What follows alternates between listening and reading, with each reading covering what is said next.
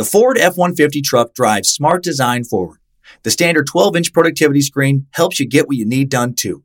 And the available Pro Access tailgate improves access to bed and cargo and utilization of the bed, including when towing a trailer. Together with a wider bumper step, it's easier to access the bed and load in tight spaces. And available Pro Power onboard serves as a mobile power source, providing up to 7.2 kilowatts of power to charge a bed full of electric dirt bikes or run an entire job site worth of tools. I'm still driving my 2016 F-150 truck and 90,000 miles in. As long as I keep it clean, it honestly still looks brand new. I've taken it down snow-covered Forest Service roads, taken it out camping, put a ton of miles on it on the freeway, had 5 adults in the cabin for long trips, and it's been great everywhere. Super dependable. I still love the way it looks, nice and rugged design, but with a super comfortable interior. And I'm still very happy with the quality sound system and heated seats. And since I bought my 2016 F-150 truck, the list of standard amenities that make a truck feel like a luxury vehicle have only grown. Tough this smart can only be called F-150. Find your local Ford dealer at Ford.com. Pro Access tailgate available starting spring 2024. See owner's manual for important operating instructions.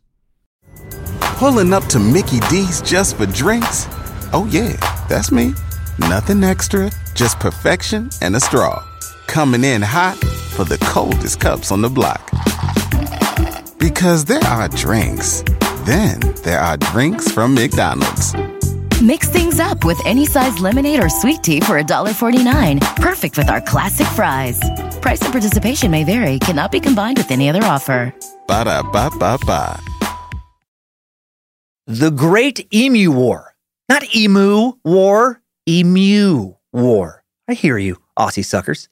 As World War I came to an end, Australia, whose economy was tanking, tried to figure out what to do with their returning veterans.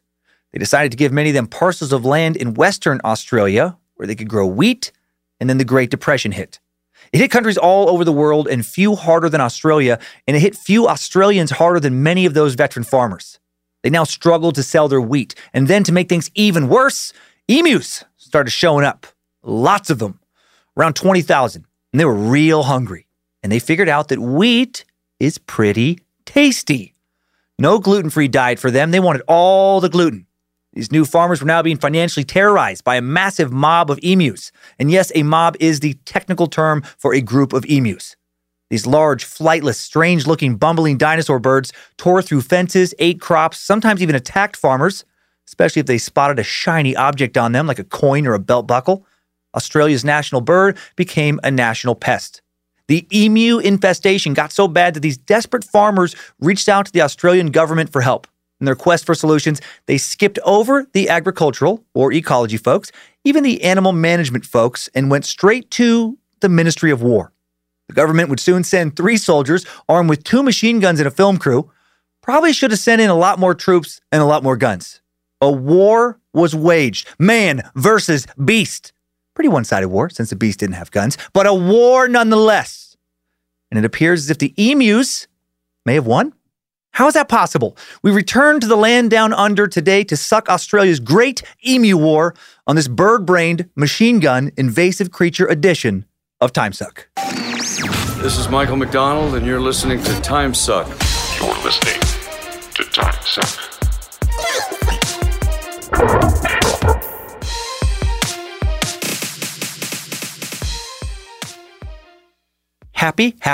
Happy Monday, everyone. Hail Nimrod, hail Lucifina, praise the Bojangles, glory be to Triple M. I'm Dan Cummins, the Suckmaster. Just one nickname today. Just feeling one nickname. And you are listening to Time Suck. Quick reminder that the Bad Magic Productions charity of the month this month was NoKidHungry.org. Thank you again to the Space Lizards who helped donate $12,200 to this organization.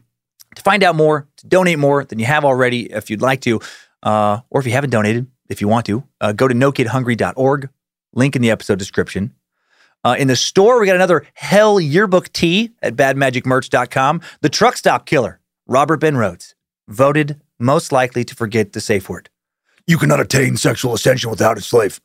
Incubus commands you to wear it over some nipple rings connected to a car battery. You remember that guy? Also, great comic and friend of mine, the fantastic Kelsey Cook, has a new stand-up special coming out. Kelsey Cook's Epics special airs on Friday, February 26th. It'll air Friday night, again, February 26th, either midnight or 12:30 a.m. Eastern Time. 30-minute special, part of Epic's series called Unprotected Sets. Very clever. It can fluctuate each week as far as the time, the air date, the air time, excuse me. So, we won't know for sure until after this episode airs if it's midnight or 12:30. You know how Google works. You can figure it out. So I hope you get lots of new laughs with Kelsey Cook's new special, her new Epic's Unprotected Set special. Big fan. And now on to the Great Emu War. Some people call it the Great Emu War because there were Great Emu Wars, because there were a couple distinct phases of it. With the first assignment and a second, after they'd reevaluated the methods of the first. In a way, the Emu War / wars would continue to the 50s, with farmers continually asking for assistance, though they didn't get as much as they wanted. In the end, it would be the advent of better and cheaper fences that would finally put an end to the biggest hostilities between humans and emus. Today's suck is fucking ridiculous on so many levels. Perhaps this nice little palate cleanser after last week's trip through Dante's nightmarish version of the Christian hell, which of course came after an actual hell on earth in the Armenian genocide the week before. Let's get into some silly.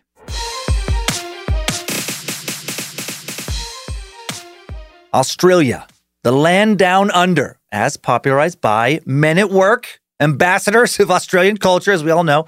No, but seriously, thank you, Colin Hay. Great Aussie band. If you haven't heard Colin's acoustic version of Overkill, man, are you even alive? The land down under is where we'll be spending the majority of our time today, covering this delightfully odd little slice of history. Although I haven't been, I have heard from many it's a very good land. In the 2020 U.S. News and World Report, countries with the highest quality of life rankings, Australia placed 5th out of 73 nations ranked. The quality of life sub-ranking, based on an equally weighted average of scores from 9 country attributes that relate to quality of life in a country, affordability, good job market, economically stable, family-friendly, income equality, how many people are down to fuck, how politically stable it is, how safe, how well-developed is the public education system, how much ice cream is both tasty and affordable in the right temperature, how well-developed is the public health system.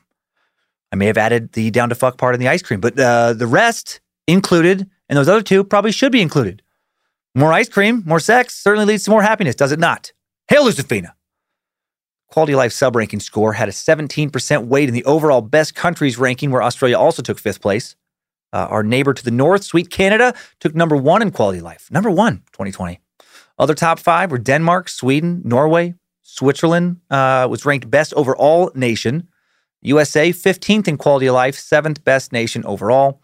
And I say all this to point out that Australia is one of the most successful nations in the world currently. Wealthy, healthy, modern, one of the most desirable places on earth to put down some meat sack roots, which is all the more impressive when you take into account how the majority of the country / continent is a barren, unforgiving, snake-filled nightmare / shithole. The coasts are incredible. From what I gather. But the giant majority of land in the middle, not so much. Not for me. Not for many, actually. The outback seems to be a crazy place. It's as massive as it is horrible for human habitation. And it covers more than 70% of the continent / country. And less than 5% of Australia's population lives there. And almost all of them live in the outback's coastal areas. Over 1.8 million square miles of the outback are desert, and very few people live there. Temperatures in the outback's deserts can reach over 120 degrees Fahrenheit. It's a wild land, one of the least inhabited places on Earth, full of extreme weather, extreme wildlife, plenty of bugs and critters like emus. The Great Emu War took place on the edge of this desert. Really looking forward to exploring this strange war today. Such a unique piece of history. And looking forward to exploring a strange and fascinating continent as well. Australia has always seemed to like to be a magical place to me. I really, really hope I make it there for a vacation or for shows, someday, who knows, the next few years. Australia's biggest city is Sydney, followed by Melbourne, Brisbane. Since over 85% of the population lives in cities, Australia is actually among the countries with the highest degree of urbanization in the world, which I kind of found surprising. As here in the States, I feel like Australia is definitely mostly known for its outdoors, has a reputation for being unsettled, being home to a massive number of species of every kind of animal out there that can fuck you up. A land full of plenty of bugs, snakes, crocodiles, other beasts that can and will kill. But is it really that dangerous? maybe not as dangerous as it's been portrayed in a lot of films and TV shows. Much of the continent is pretty rugged, though. Small portion of Australians actually living in or near the outback, away from urban areas. The overwhelming majority of the nation's geography do face unique challenges due to their geographic isolation. They often have poor health and welfare outcomes than their urban counterparts. While it seems most people picture the entire outback being arid and desert-like, the outback region extends from northern to southern. The coastlines actually encompasses various types of biomes, including tropical and monsoonal climates in northern areas, arid areas, and semi-arid areas. And people who live in the outback, desert and non-desert, do continually deal with wildlife, including feral but usually domesticated animals like camels that thrive in Central Australia. I didn't know camels were in Australia for some reason. Wild horses known as brumbies, feral pigs, foxes, cats, so many fucking cats, so many rabbits, and more. And many of these animals, like emus, have left destructive marks on the environment, and a lot of time and money has been spent eradicating or culling them in an attempt to help protect the outback's fragile rangelands. More on the ethics of animal culling in just a bit. As part of our journey today, since our topic revolves around an animal causing a lot of problems for humans, and since Australia seems to have a reputation for having lots of animals that cause problems, also going to investigate just how many things in the Australian outback can actually kill you, and how it compares to other reportedly dangerous places on Earth. Today, we'll also look at some other ecological mistakes made by the settlers, and or colonizers that changed the outback. Mostly today, though, we're going to talk about the Great Emu War. What could these big birds possibly have done to warrant the military getting involved and literally bringing in machine guns to massacre them? Man versus emu. Seriously? Yep. Some Aussies, sanctioned by the government, went after the bird on their national crest, their national bird. That's like Americans waging war against bald eagles. That's basically what happened in Australia. And you know what? If the situation was right, yeah, I'd kill some bald eagles. I mean, if the eagles decided to try and, eat a bunch of our, needed produce, I could see turning on eagles. I'd be all for it. Those bald, greedy bastards crossed the line when they descended on Florida and ate up all of our tasty oranges. How the fuck are we supposed to enjoy mimosas now? I mean, sure, mango mimosas are, delicious, but you can't beat the classic. And what about hot cider on a cold winter's day? Gone thanks to those goddamn eagles descending on Washington, taking the apples, and good luck finding a French fry. Been weeks since I sniffed a fry. Fucking majestic freedom and produce-loving vultures went buck wild on Idaho's potatoes. If all eagles took away my mashed potatoes, I would turn into a bald eagle blasting son of a bitch immediately. Australia went after emus because emus went after Australia's wheat. In the wake of World War I, hordes of emus who were decimating newly founded farms on the edge of the outback in Western Australia. Australia's economy was tanking in the years leading up to the Great Depression, a depression that hit Australia particularly hard, and they needed that wheat, that sweet wheat. So Australia's government decided to try and save Australia's wheat by calling for a national culling of the national bird. Instead of their fellow man, the Australian farmer's enemy was a bird with a brain smaller than these men's fists. But these birds would not be beaten easily. In fact, they would pretty much win in the end. Some Australians, including politicians, even joked that the emus deserved medals. To be fair, Aussies went hard on the emus, but they could have went harder. Aussie farmers didn't roll out a bunch of tanks or fighter planes or, use missiles or sarin gas or bombs on their avian enemies. They did ask for some bombs, actually, though. But the Australian Army, they did fix a machine gun to a truck in an effort to run these two-legged devil birds down, and humans still lost. They lost that round. They took the machine gun truck after, and they lost all the rounds, basically. Before we dig into some round-by-round coverage of this war, let's get a better feel for this big Commonwealth nation. Australia is an island continent, the only nation to take up an entire continent, actually.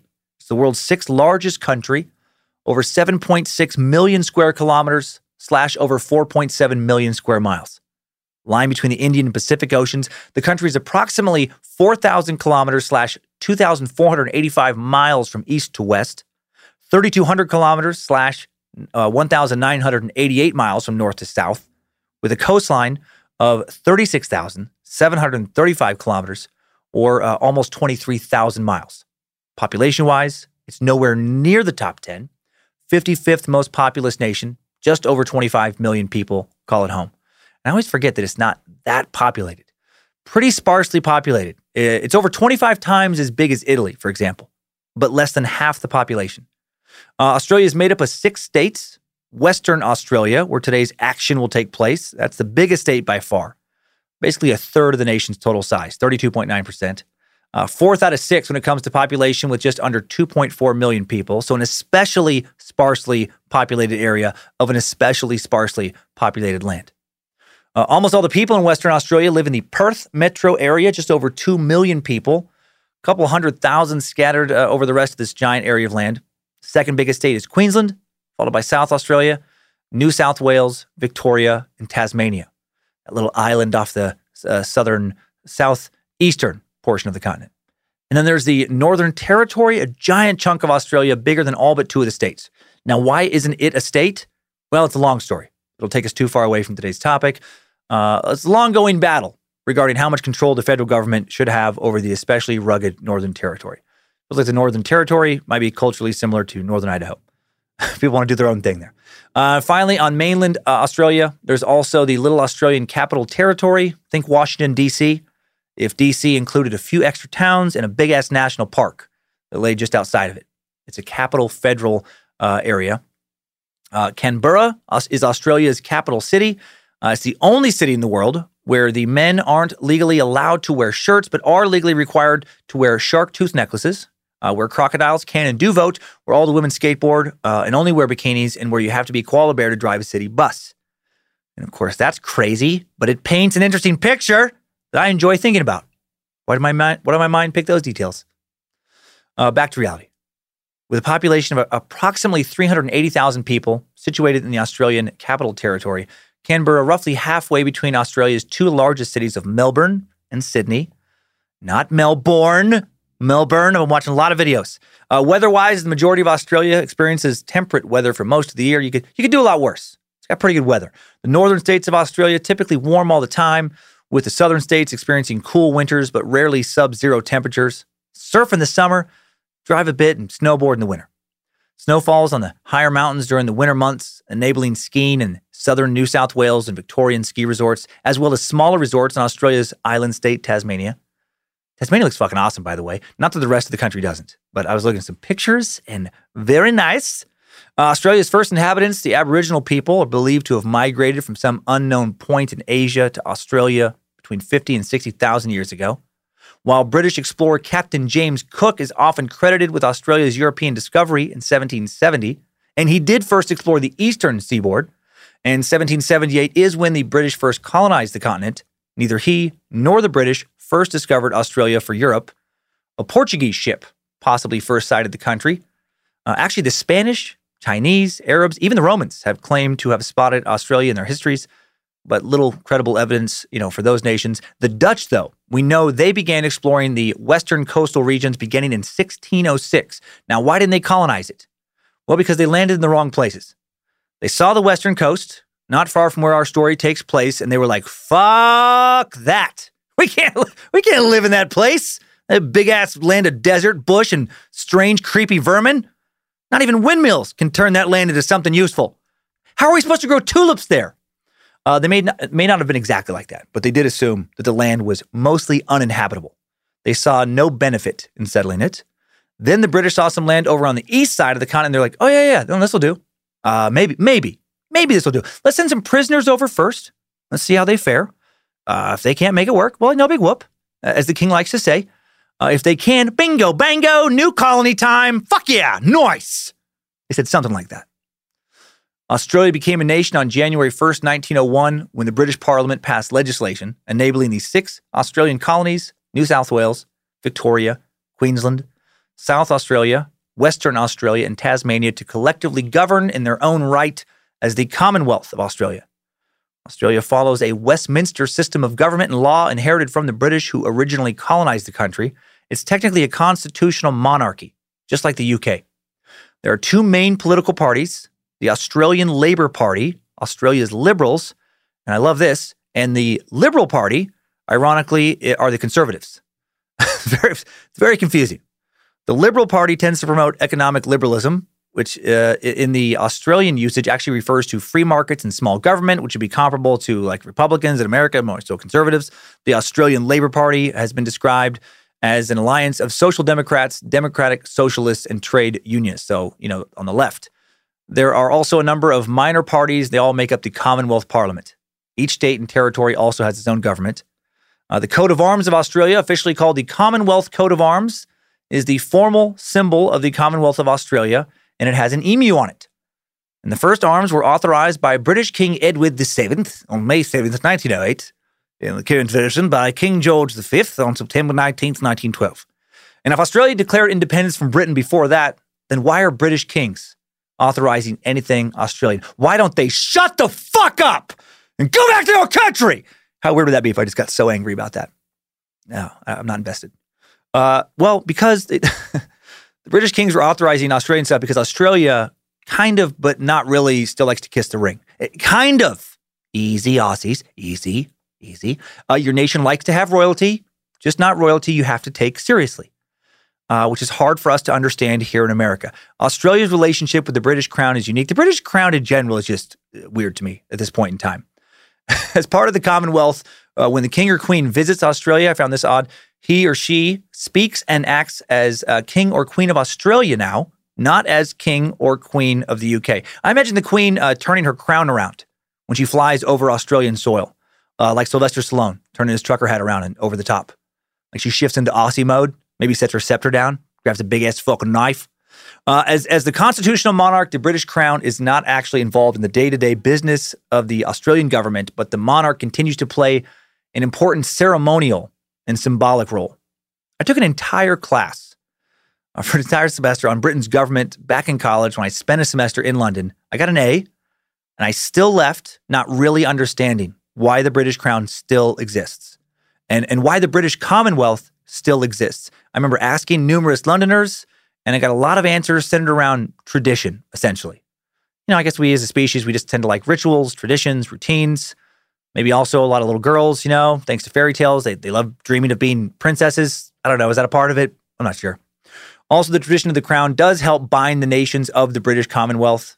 Why is there still a Commonwealth? The stated purpose of the voluntary Commonwealth is for international cooperation and to advance economics, social development, and human rights in member countries. It's like a big club.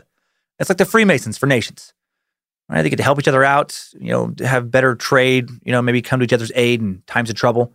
Now, do they need a king or a queen for that? I don't think so. But if it makes them feel good, if it gives news pundits and tabloids something to gossip about, I guess whatever. From what I gather, if they did get rid of their allegiance to the crown, most Australians just wouldn't give a shit. Most would not seem to think that their day-to-day lives would change at all. Maybe we should have that in the U.S. Maybe we should have a powerless monarch, just some figurehead. That'd be probably a fun job, right? A crown without the stress of all the decisions, without the stress of everyone trying to, take your throne. Who should it be? I don't know, just, spitballing. How about me? I'll do it. King Cummins the Magnificent. Come on, let me try. I won't get to weigh in on important political decisions, which is probably good for everyone, but it'll be a cool palace I get to live in. I'll master my little wave. I'll show up to all the ceremonies. I'll get to wear a crown. That'll be fun. If my wife Lindsay gets too fucking sassy, maybe I get to have her beheaded. I'm not sure. I don't know the rules. We're going to have to pin a lot of things down. Probably won't get to do that, but it'd be a fun threat to throw out. Hopefully I'll get to yell at peasants and wenches while I gnaw on a big, greasy turkey leg. That'll be fun. Just, yes. Most excellent. I concur. More wine. Very well then. Long live the king. Oh, I'm not supposed to say that. Others are, really. Well, then say it, damn you. Say long live the king, or off with your heads. I don't have that authority. Well, why am I speaking in a knockoff Shakespeare summer theater accent? Come on, guys, I'm trying to have fun. You're being fucking dicks. Why did I even put on my crown today? Why did I put this heavy-ass cape on, get carried here by fucking peasant actors? To be disrespected. Sorry, gotten way off track. Back to that Australian coat of arms. It shows a shield depicting symbols of Australia's 6 states being held up by the native Australian animals, the kangaroo and the emu. The 7-pointed Commonwealth star surmounting the crest also represents the states and territories, while floral emblems appear below the shield. A couple more land down under facts before we narrow our focus, hone in on Western Australia, where action takes place today. Australia boasts some of the world's most beautiful natural wonders, such as the Great Barrier Reef, the world's largest coral reef system, the crazy-looking giant sandstone formation known as Ayers Rock, a.k.a. Uluru in South Northwest Territories, the fun-to-say Bungle Bungles Rock Formation in Western Australia, the 12 Apostles giant limestone stacks off the coast of Victoria along the Great Ocean Road, and on and on and on. A lot of cool geography. Man-made icons in Australia include the Sydney Harbour Bridge and, of course, the iconic Sydney Opera House. Longest river in Australia is the Murray River, which is 2,375 kilometers, almost 1,500 miles long. The Murray River begins in New South Wales, then travels through Victoria, finally South Australia, where the Murray mouth meets the Southern Ocean, a.k.a. the Antarctic Ocean. The Murray River is home to a variety of wildlife such as platypus, Murray cod, golden perch, and trout. The river is also famous for its paddle steamers, and there are paddle steamers that cruise along the river for several days. Sounds very nice. Now let's check out the part of Western Australia where the Great Emu War occurred. The actual location of the war was the Campion district of Chandler, Western Australia. Very rural.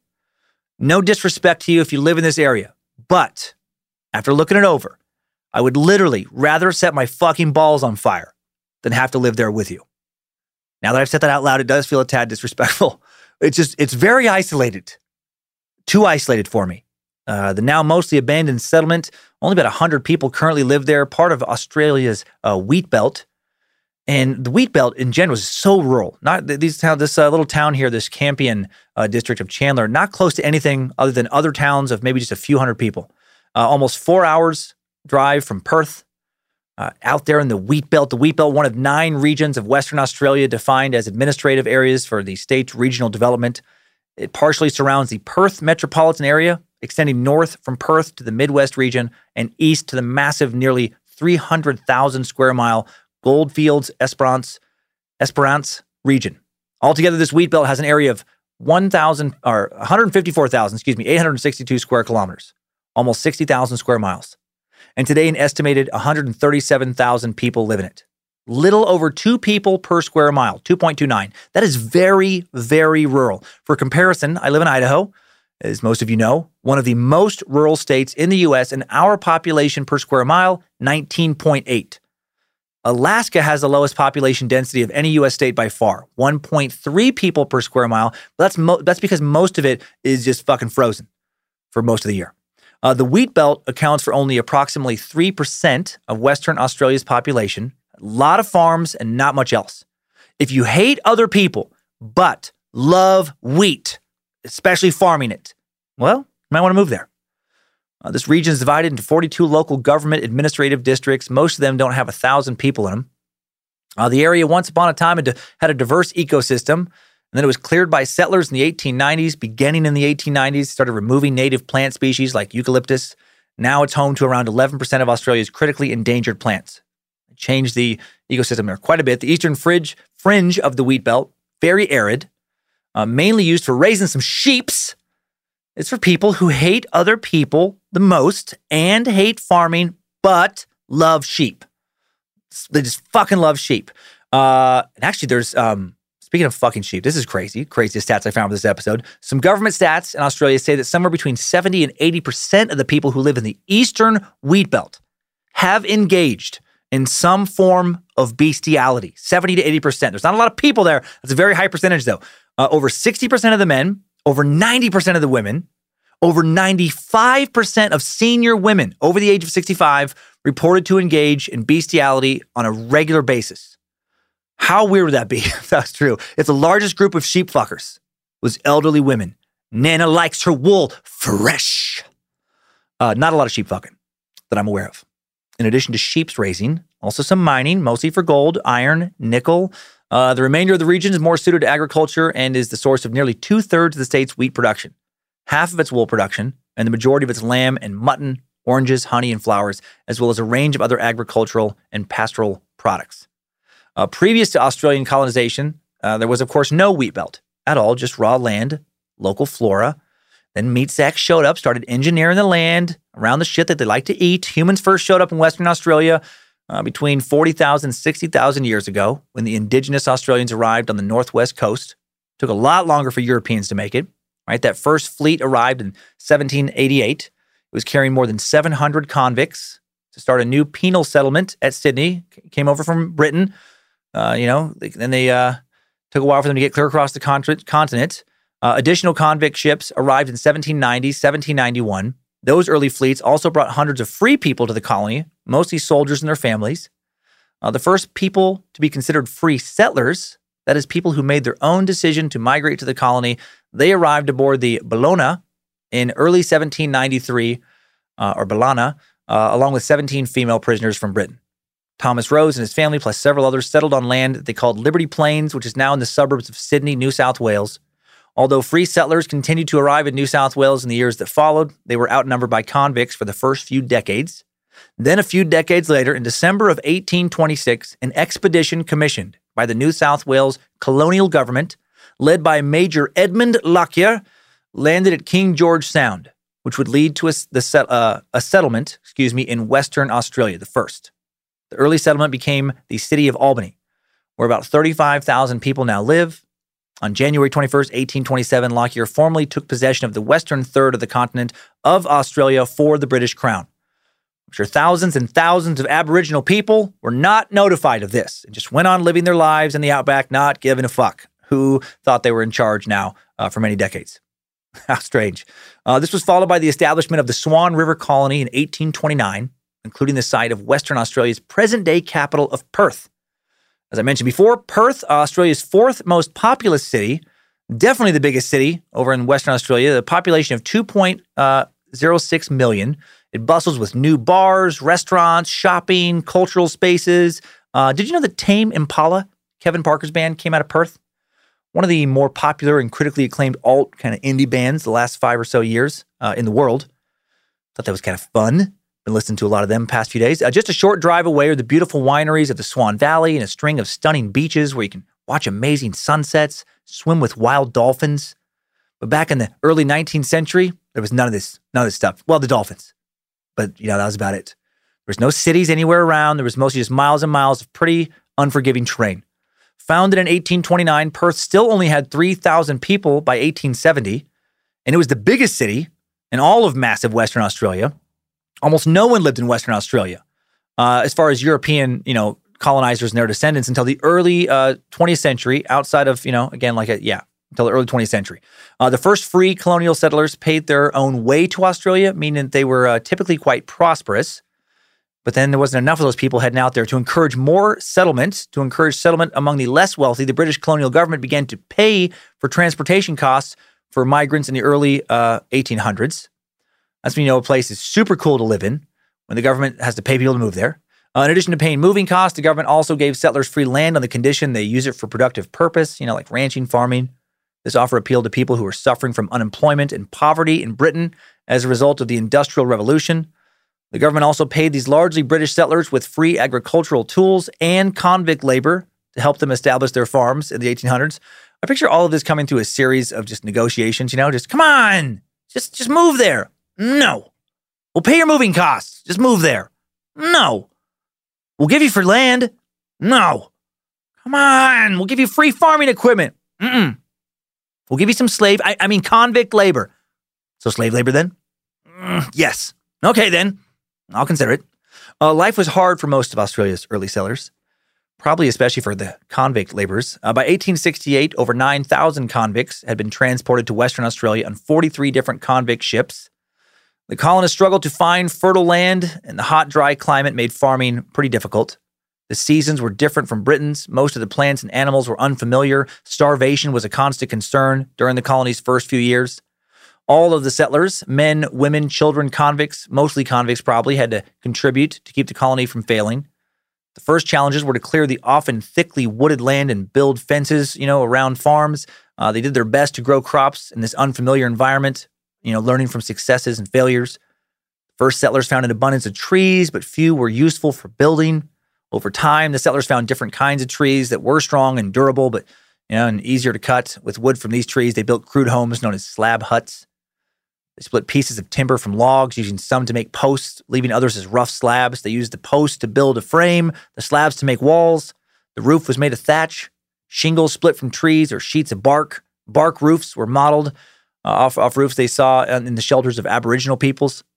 Children even worked hard. The children of most free settlers had to work alongside their mothers and fathers. Typical chores included fetching water from the well or the river, washing dishes, helping with the laundry, gathering wood. It sucked. Children also did farm work, such as feeding the hens, gathering eggs, milking the cows, shearing sheep, harvesting crops. Girls were expected to knit and sew, cook, clean, make beds, as well as look after younger siblings. Boys helped their fathers in construction work, farming work, whatever they were doing. There was very few schools in the early years of the settlement. Most kids didn't go to school. Conditions did improve as settlers expanded inland a little bit from the coast, opening up more fertile lands for farming, as well as vast tracts for raising livestock. Swan River Colony was renamed Western Australia in 1832. The colony struggled, and by the 1840s, the colonists were in need of additional workers to keep the settlement viable. At their request, the British government converted Western Australia to a convict colony in 1849. The colonization of Australia helped happen at the expense of the continent's indigenous people, similar to kind of how U.S. expansion came at the expense of North American tribes. At first, relations between the Aboriginal people and the European newcomers were friendly. Conflicts soon developed as the Europeans, though, expanded their settlements into Aboriginal territory. Aboriginal resistance to the invasion of their lands led to violent clashes. Of course it did. Ultimately, more than 20,000 Aboriginal people and almost 2,000 Europeans estimated to have died in the conflicts.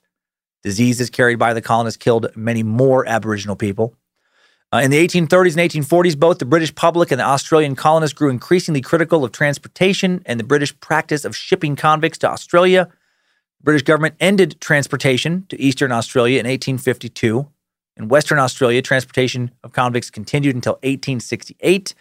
And then after that, all of Australia's settlers were, free. In the 1880s, gold discovered in Western Australia. Prospectors, by the tens of thousands, swarmed the land in a desperate attempt to discover new mines. Western Australia gained the right of self-government in 1890, joined with the 5 other states to form the Commonwealth of Australia in 1901. Then the wealth generated from that gold soon disappeared. Gold rushes, they tend not to last real long. By the early 20th century, the region's economy was once again dependent on wool and wheat. Then a global depression in the late 1920s and early 1930s left most nations with little to no ability to buy Western Australia's wheat and wool. Cue economic freefall. Shit. Then on top of an economic crisis, there was a huge drought in the 1930s. Cue near total economic collapse. Then the fucking emu showed up to eat what little wheat the farmers had left. These farmers who were already really struggling to survive. Q, let's get some goddamn machine guns and fuck these birds up. It's them or us. Now let's meet these emus. Right after we meet some of Australia's other treacherous beasts. Is Australia really a land of dangerous animals that can kill you? Right? Talked about that earlier. How true is that reputation? It's kind of true. Kangaroos do kill 1 to 2 Aussies a year when someone hits them with a car. Not a great example. There are dangerous animals in and around Australia for sure. Humans just don't come into contact with them a lot. The box jellyfish, actually, hands down, is the most dangerous of all the creatures in or around Australia. There are not just one species actually, but a whole class of super venomous jellyfish. One of the species is the sea wasp. What a horrible name for a creature. Sea wasp. They have been described as the most lethal jellyfish in the world. Not only are these jellyfish hard to see in the deceptively deadly waters during the warmer months, they can also kill you in as little as 2 minutes. Box jellyfish have claimed over 64 lives in Australia since 1883. In addition to box jellyfish, Australia's waters are teeming with other highly venomous creatures. Right at the top of that list is the stinging stonefish. It makes its home hiding among the rocks and the sand. In the water, Brian Fry, a venom researcher at the University of Queensland in Brisbane, paints quite the picture of the horror this creature can unleash, saying that the stonefish produces such mind-blowing agony that the body goes into shock and the person dies. Did you just hear death from pain in that description? That's what I heard. The pain from the sting can be lethal. That sounds impossible. Some sea snakes, aka coral reef snakes, are among the most venomous snakes in the world. They slink around Australian coastal waters. About 3,000 people are bitten by snakes in Australia each year, resulting in an average of just 2 deaths, though, and 550 hospitalizations. There are snails that can kill you, technically, cone snails, highly venomous marine snails. They slide across the seafloor. The smallest cone snails impart a sting that's about as powerful as a bee sting, but the sting of larger species can kill an adult human in a couple of hours. Have these snails killed any Australians, though? That doesn't seem to be a problem. Maybe not. So scary possibility, but maybe not a big danger. What about saltwater crocodiles? The largest reptiles in the world. They get about 1 Aussie a year. One very unlucky Aussie. What about bull sharks? Sharks that are responsible for more shark attacks than any other shark species. Some of them make their homes in Australia's coastal waters. They kill only a few Australians a year, on average. 98 total shark attack deaths in Australia between 1988 and 2018. So, that's not too bad. Unless you're one of those 98 people. Then, that's a pretty fucking rough way to go, I'd imagine. What about land predators? Let's get up in that bush. You get it. The bush is home to a host of venomous critters. Snakes are by far the most threatening. There are about 170 species of land snakes in the land down under. For comparison, the U.S. has about 50 different species. Wisconsin randomly is home to 21 of them. Did not expect that. Did not picture the land of cheese, right, to be such a snake pit. But clearly I don't know a lot about snakes. We learned that a few episodes ago. The coastal taipan is one of Australia's particularly horrifying snaky inhabitants. The coastal taipan is the third most venomous snake in the world. It rivals only Africa's black mamba in ferocity. When surprised or cornered, the coastal taipan strikes repeatedly, delivering high doses of venom. There's also the eastern brown snake, the western brown snake, the mainland tiger snake. It's a better name. All fast-moving, aggressive motherfuckers known for bad tempers. Bites from all these snakes can be fatal if untreated, causing pain in the feet, neck, tingling, numbness, sweating. Your kidneys can fall out. Your heart can explode. Maybe not those things, but breathing difficulties, eventually paralysis. And there are many more terrifying snakes, like the common death adder. Unlike other snakes that flee from approaching humans, crashing through the undergrowth, death adders, more likely to sit tight, risk being stepped on. About half of death adder bites proved to be fatal. Or did prove to be fatal before the introduction of antivenom. But deaths from these snakes, very rare now. Deaths from all snakes, pretty rare now in, the Western world in modern times because of antivenom. Since the development of many antivenoms, fatalities in Australia from snake bites have gone down to between 4 and 6 deaths a year. So with all these creatures, how dangerous is the Australian outdoors compared to other parts of the world? In one maybe pretty arbitrary rating system we found, Australia, specifically the Northern Australia region, ranked as only the 5th most dangerous place on Earth. Still high, but not the highest. Other surveys and articles had it lower than 5th. But how could that be? They have great whites. What about the snakes? What about the crocodiles? What about the snails? What about those scary snails? Well, for starters, many of these creatures aren't found in populated areas.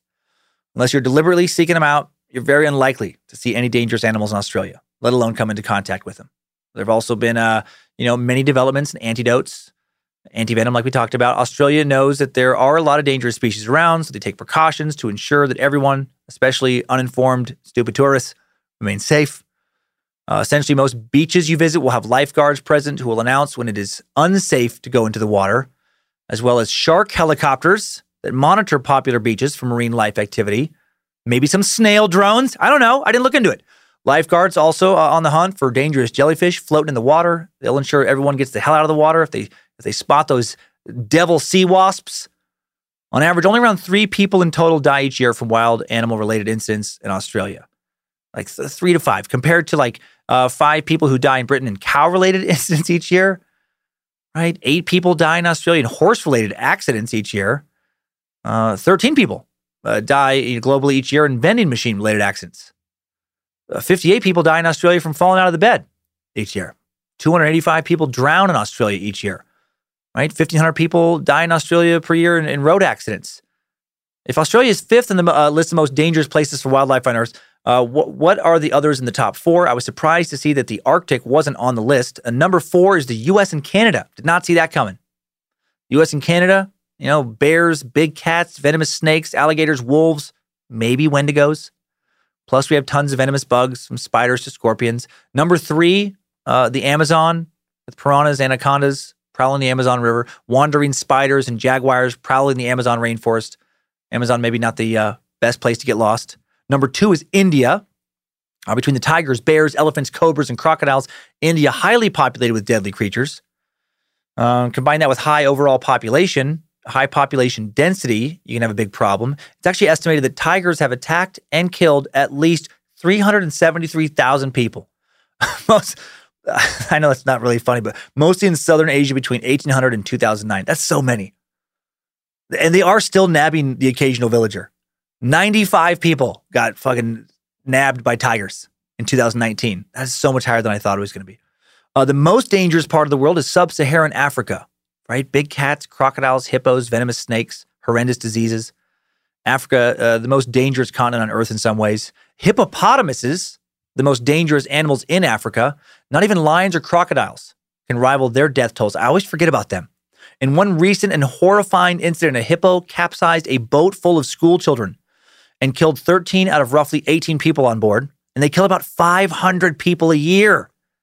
It's fucking hippos. In comparison with other countries, maybe Australia's wild animals not all that dangerous. Sure, sometimes they kill, but not that many people a year. Meanwhile, over 35,000 people die in traffic fatalities each year in the U.S. And like I said before, around 1,200 Aussies killed in traffic fatalities there. So you're a lot likelier to die driving into the outback than you are getting out of your car or truck and hiking around and getting killed by a critter.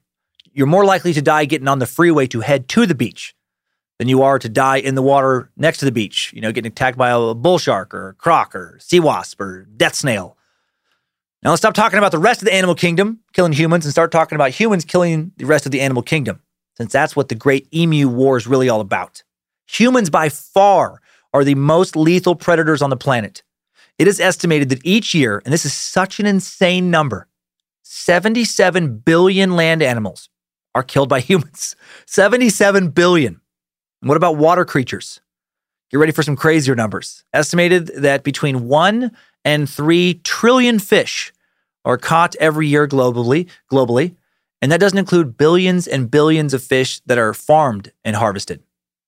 Most of the 77 billion land animals I mentioned raised to be slaughtered for food. Next to that, hunting, the most common way non-human surface creatures are killed by humans.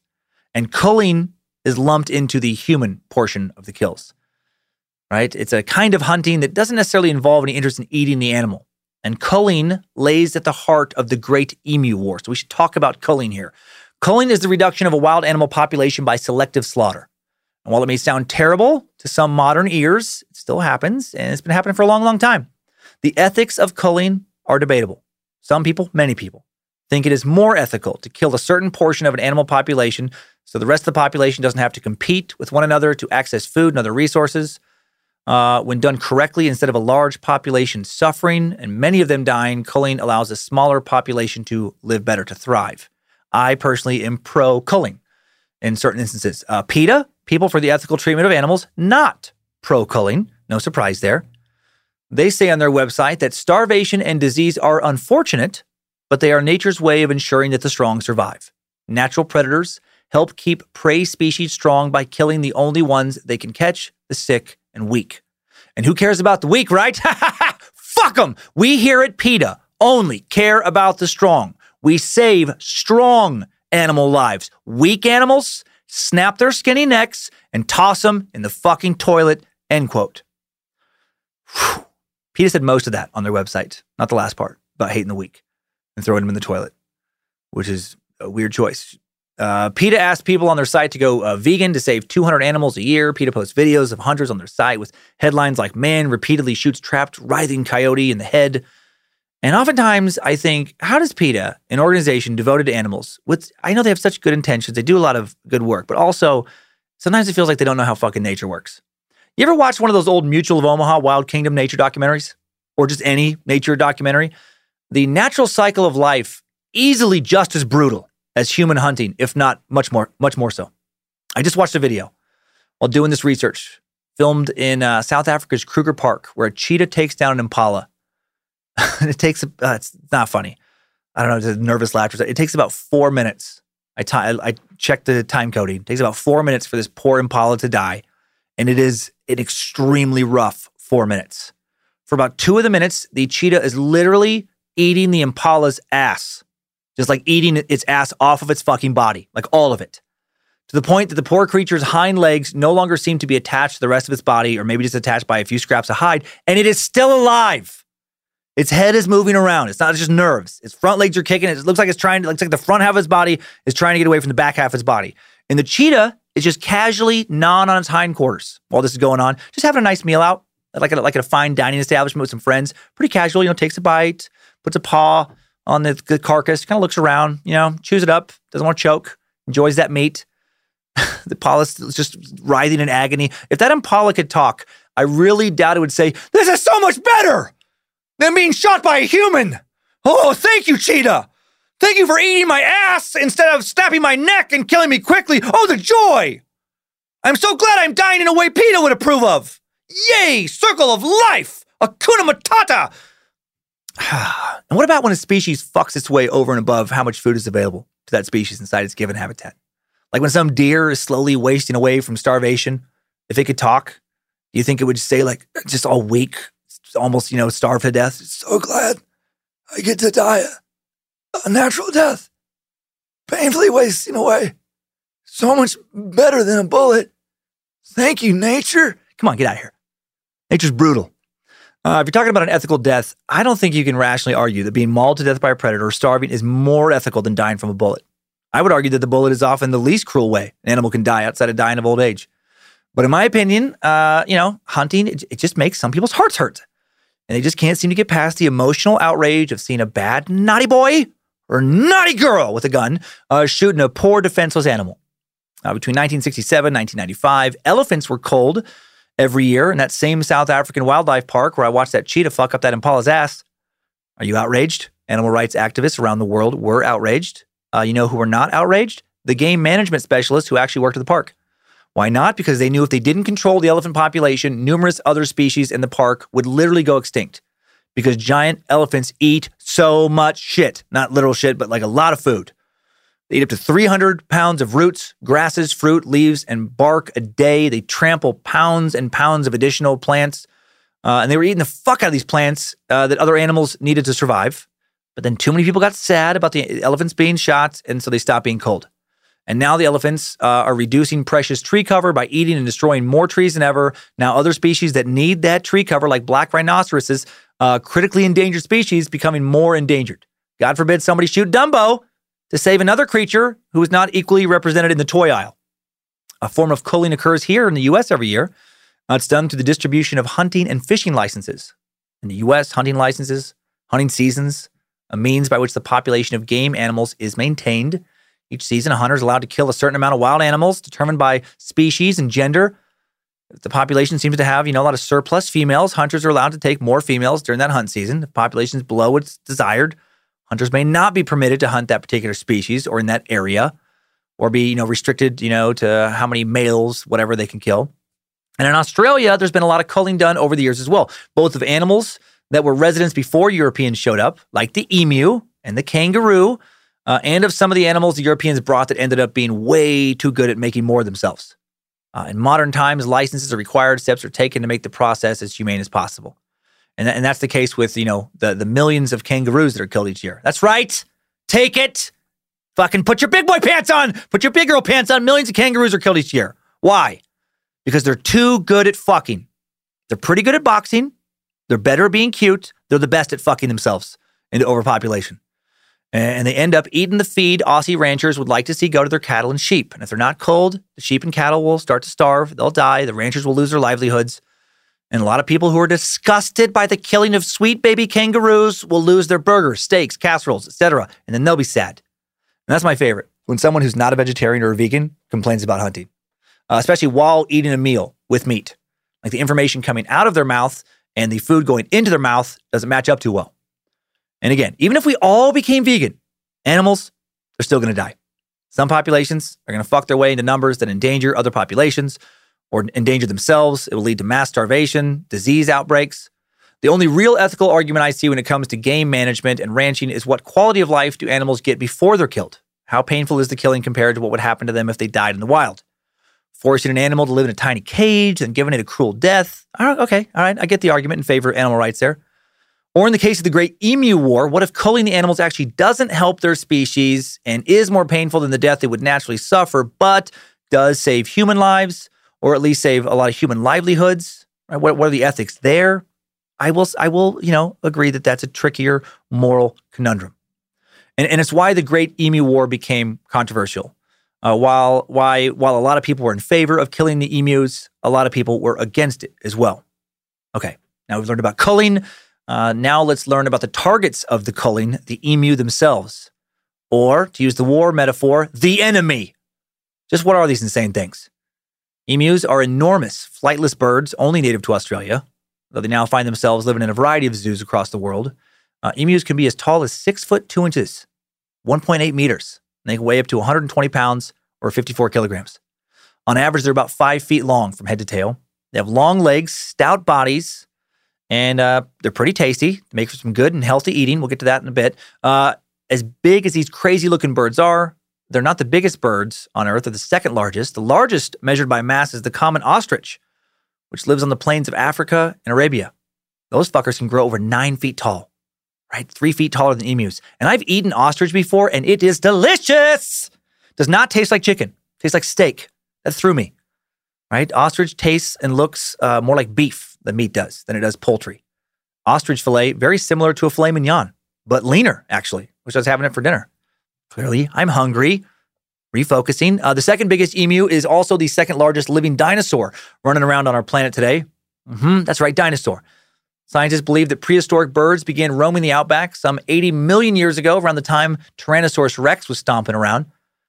The Cretaceous period was home to a lot of the dinos we know and love today, like velociraptors. And velociraptors probably enjoyed tasty emu steaks as much as I enjoy ostrich steak. Pretty cool. The emu, prehistoric bird, both male and female emu are brownish in color. The bases of their feathers are white. They don't have feathers on their heads and necks, and their skin has like a dark bluish, grayish tinge. They generally live between 10 and 20 years in the wild and up to 35 in captivity. It's pretty crazy. They live so much longer in captivity. Getting better food, I guess. But those wheat munching emus lived longer than normally emus would live in the wild. Emus are flightless. Their wings are pretty much totally useless, account for only 1/10 of the length of their bodies. With no need to fly, their wings are typically less than 8 inches. They look ridiculous. This big-ass bird and this little teeny tiny wing, about the size of a human hand. While their wings don't work too well, their legs work real good. They can run like motherfuckers. Their spooky-looking 3-toed dinosaur feet can propel them to speeds of up to around 30 miles an hour. Google says their max speed is 31 miles per hour. That's around 50 kilometers an hour. To put that in context, the fastest runner in the world, Usain Bolt, 8-time Olympic medalist, 4-time World Athletics Championship medalist, ran a 100-meter dash in 9.58 seconds in 2009.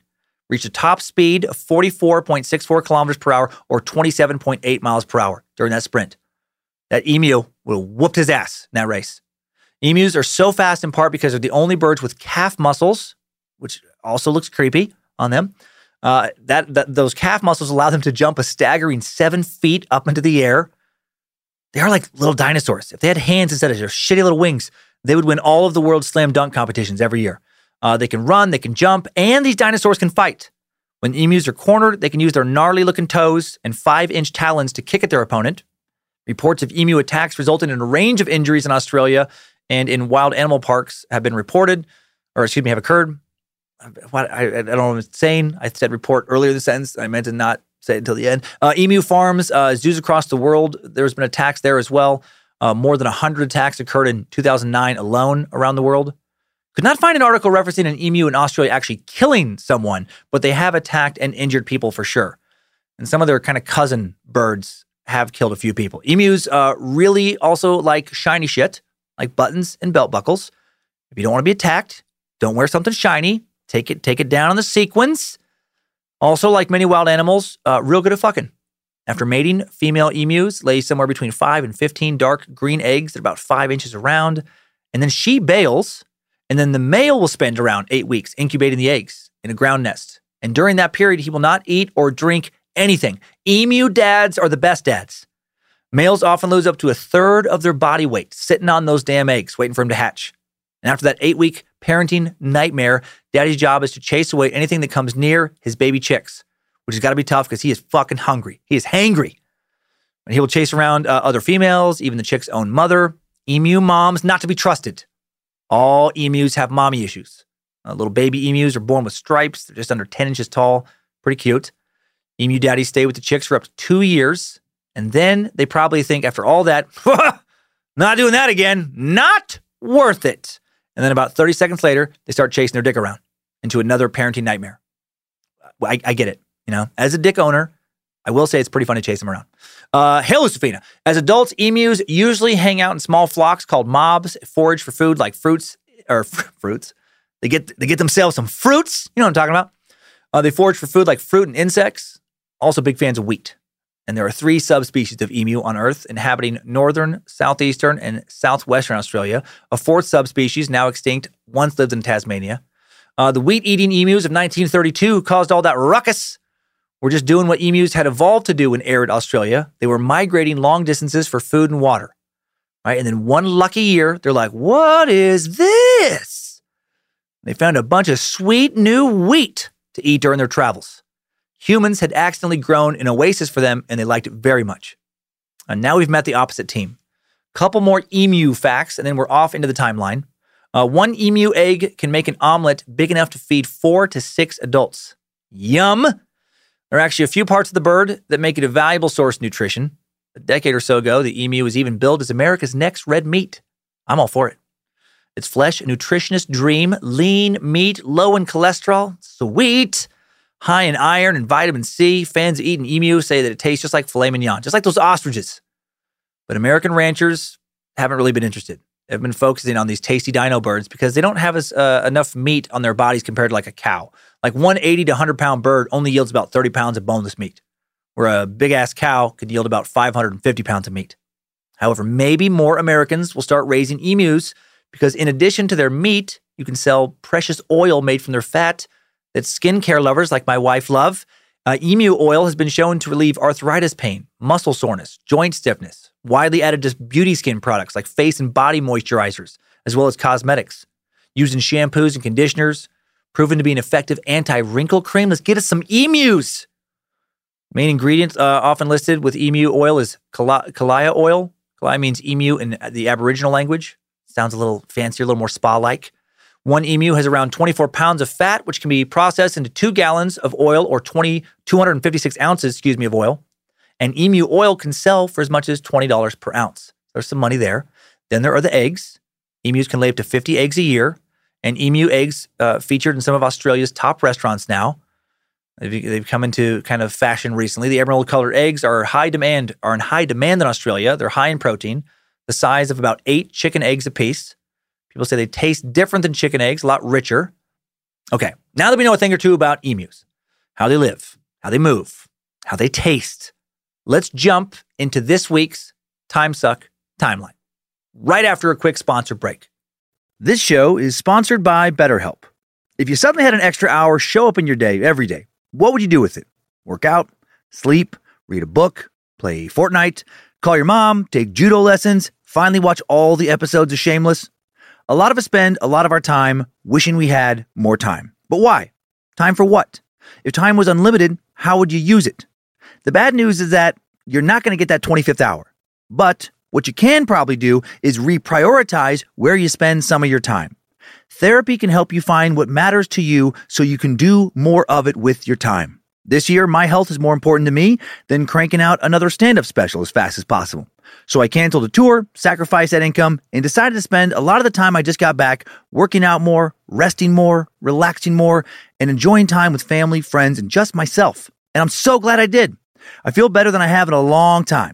And my BetterHelp therapist, Debbie, was very helpful in getting me to make the decision to pull back. Thank you, Debbie. If you're thinking of starting therapy, give BetterHelp a try. It's entirely online, designed to be convenient, flexible, and suited to your schedule. Just fill out a brief questionnaire to get matched with a licensed therapist and switch therapists at any time for no additional charge. Learn to make time for what makes you happy with BetterHelp. Visit BetterHelp.com/timesuck today to get 10% off your first month. That's BetterHelp, HELP.com/timesuck. After years of fine print contracts and getting ripped off by overpriced wireless providers, if you've learned anything, it's that there's always a catch. So when you hear that Mint Mobile wireless plans are $15 a month when you purchase a 3-month plan, you're probably thinking, what's the catch? Well, there isn't one. Really. They cut the cost of retail stores and pass those sweet savings directly to you. It's pretty simple. Mint Mobile is here to rescue you with premium wireless plans for just $15 a month and no catch. All plans come with unlimited talk and text, plus high-speed data delivered on the nation's largest 5G network. And you can use your own phone with any Mint Mobile plan and bring your phone number along with all your existing contacts over. And in addition to saving money, like over a 50% price drop from what I was paying before, the network quality, in my experience, is better than it was with my old service provider. To get this new customer offer and your new 3-month unlimited wireless plan for just $15 a month, go to mintmobile.com/timesuck. That's mintmobile.com/timesuck. Cut your wireless bill to $15 a month at mintmobile.com/timesuck. Additional taxes, fees, and restrictions apply. See Mint Mobile for details. Thanks to Rocket Money, I canceled a membership to a gym I used to go to, where I continued to pay a monthly membership for a couple of years after I stopped going. I didn't even recognize the charge.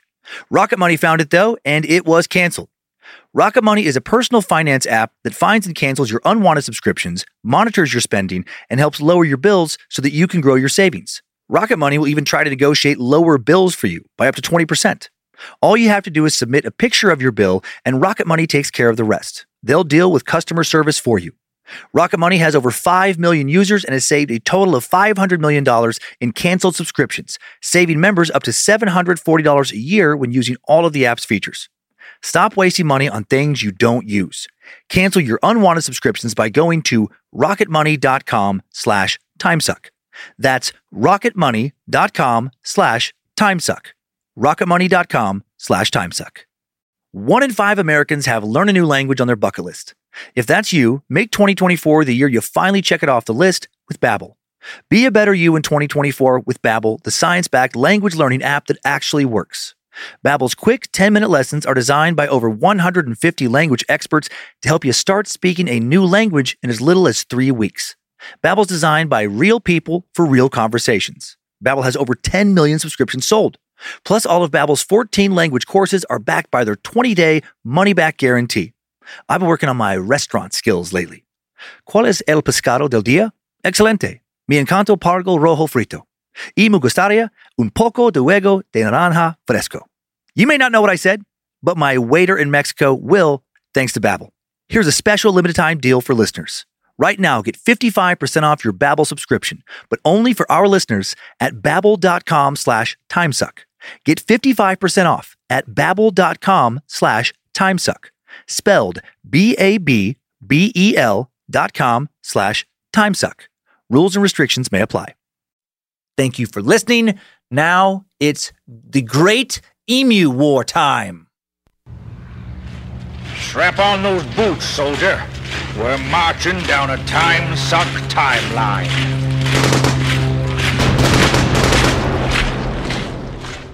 Backing up just a bit to the beginning of World War I. July 28th, 1914, Australia plays an interesting role in this global conflict. Less than 3 weeks after the outbreak of the war, Australia declares war on Germany on August 14th, 1914, following Britain's declaration of war 10 days earlier.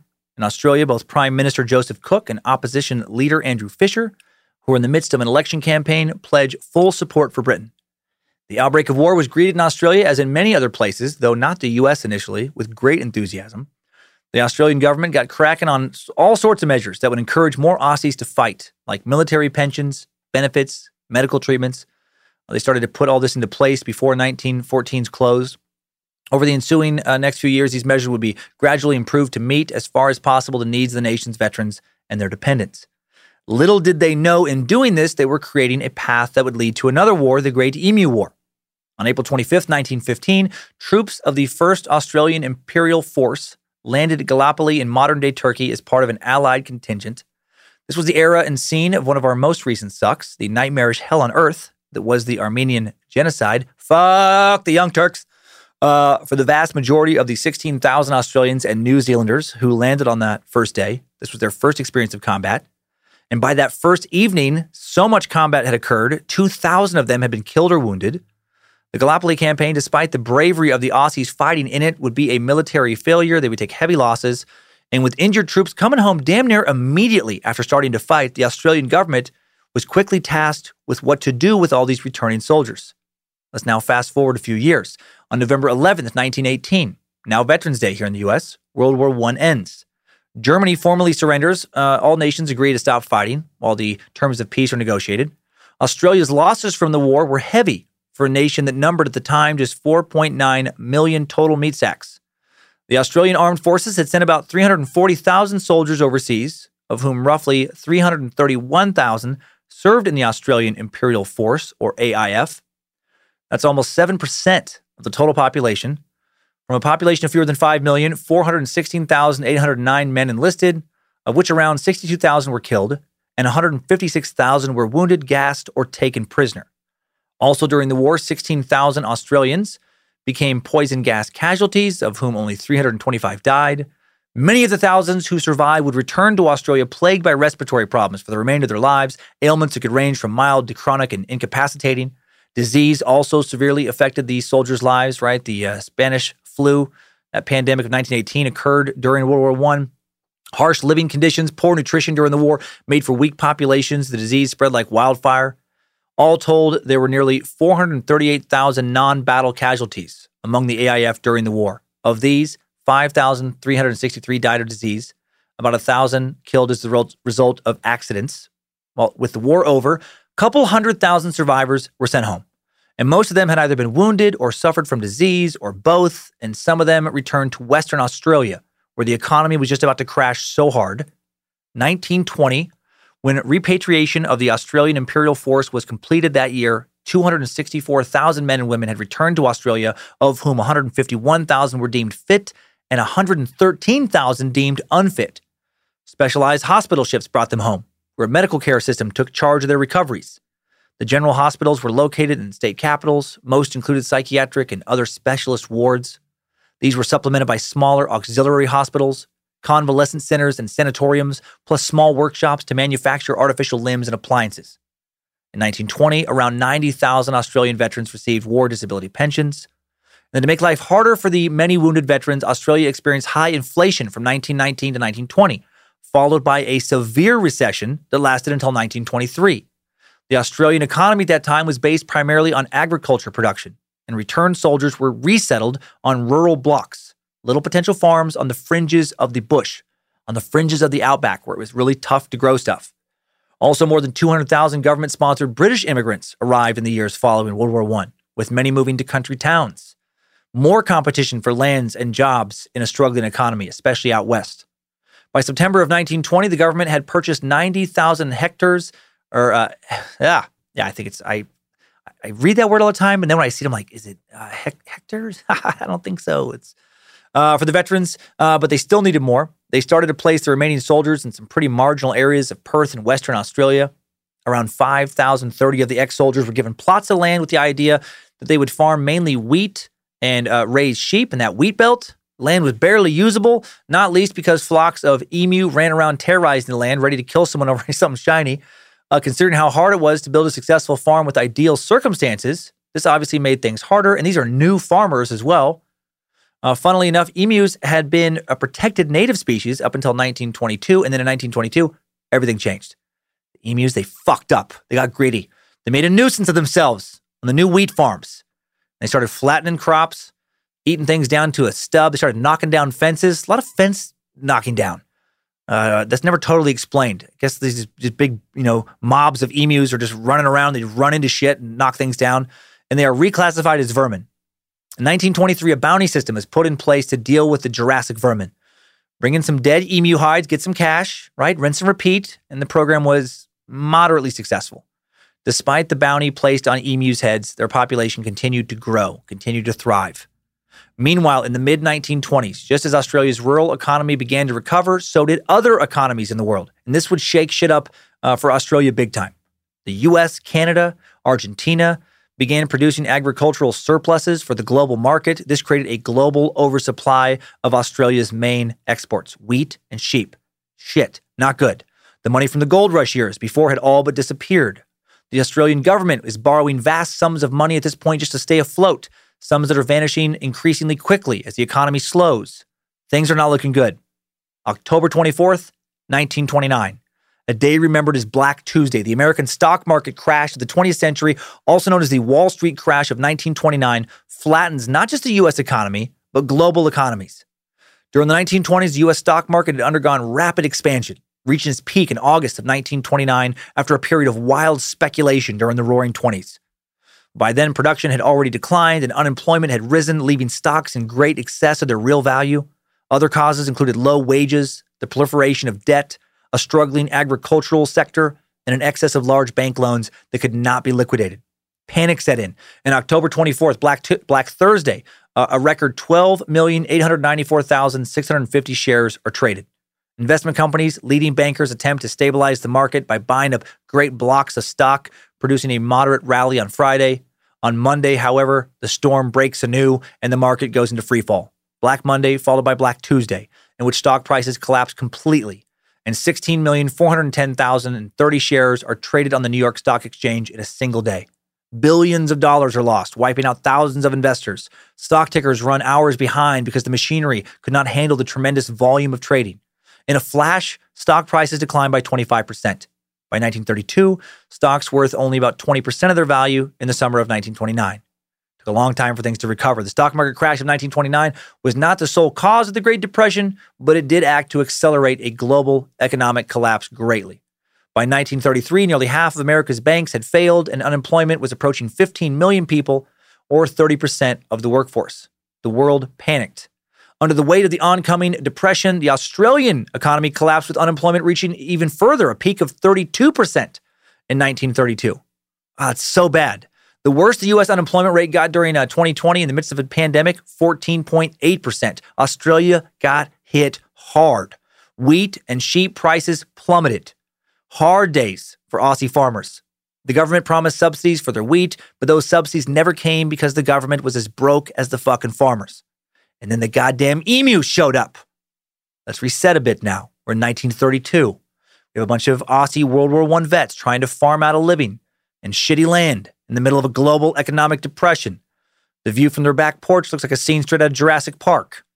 In 1932, a mob of approximately 20,000 emus shows up in Western Australia. They sniffed out that wheat.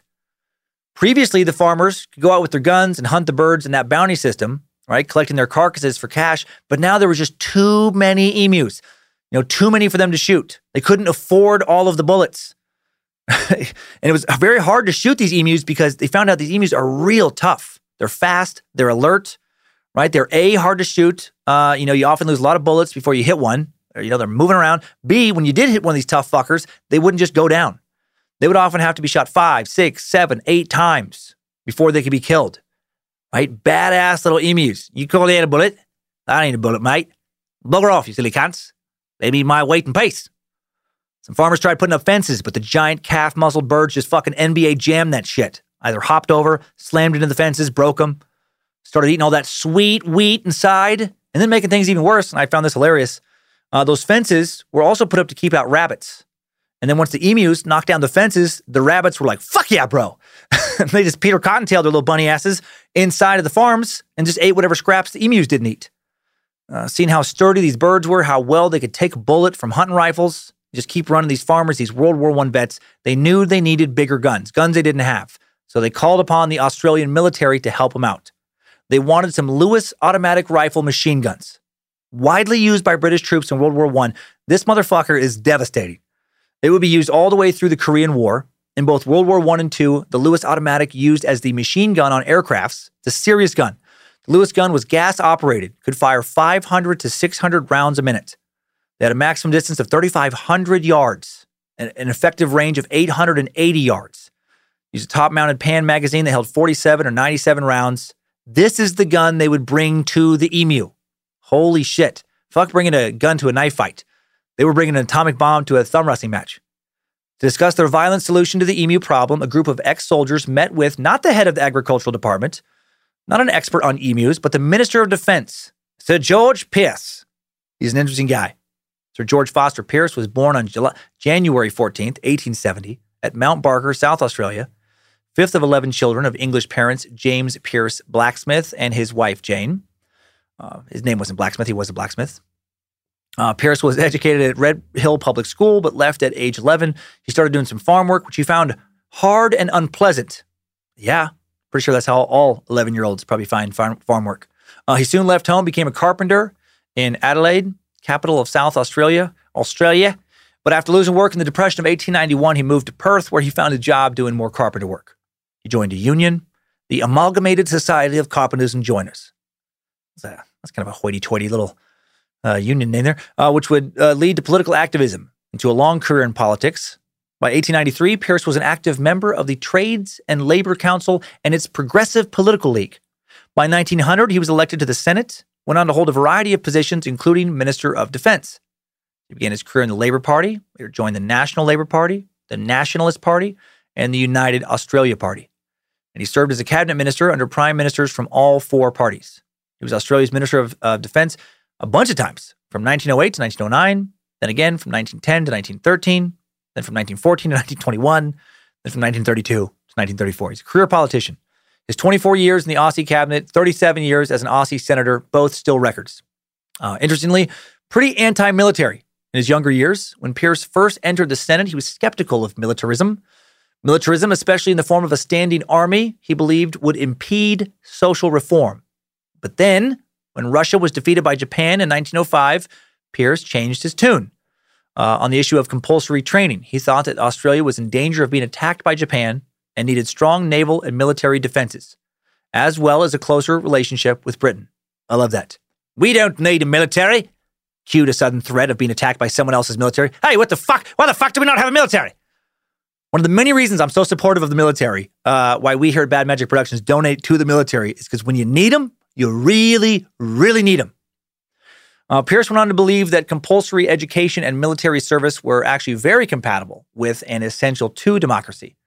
These things implied equality of sacrifice, right? That you couldn't claim to live in a democracy and have your voice heard along with everyone else's if you weren't willing to make similar sacrifices to everyone else.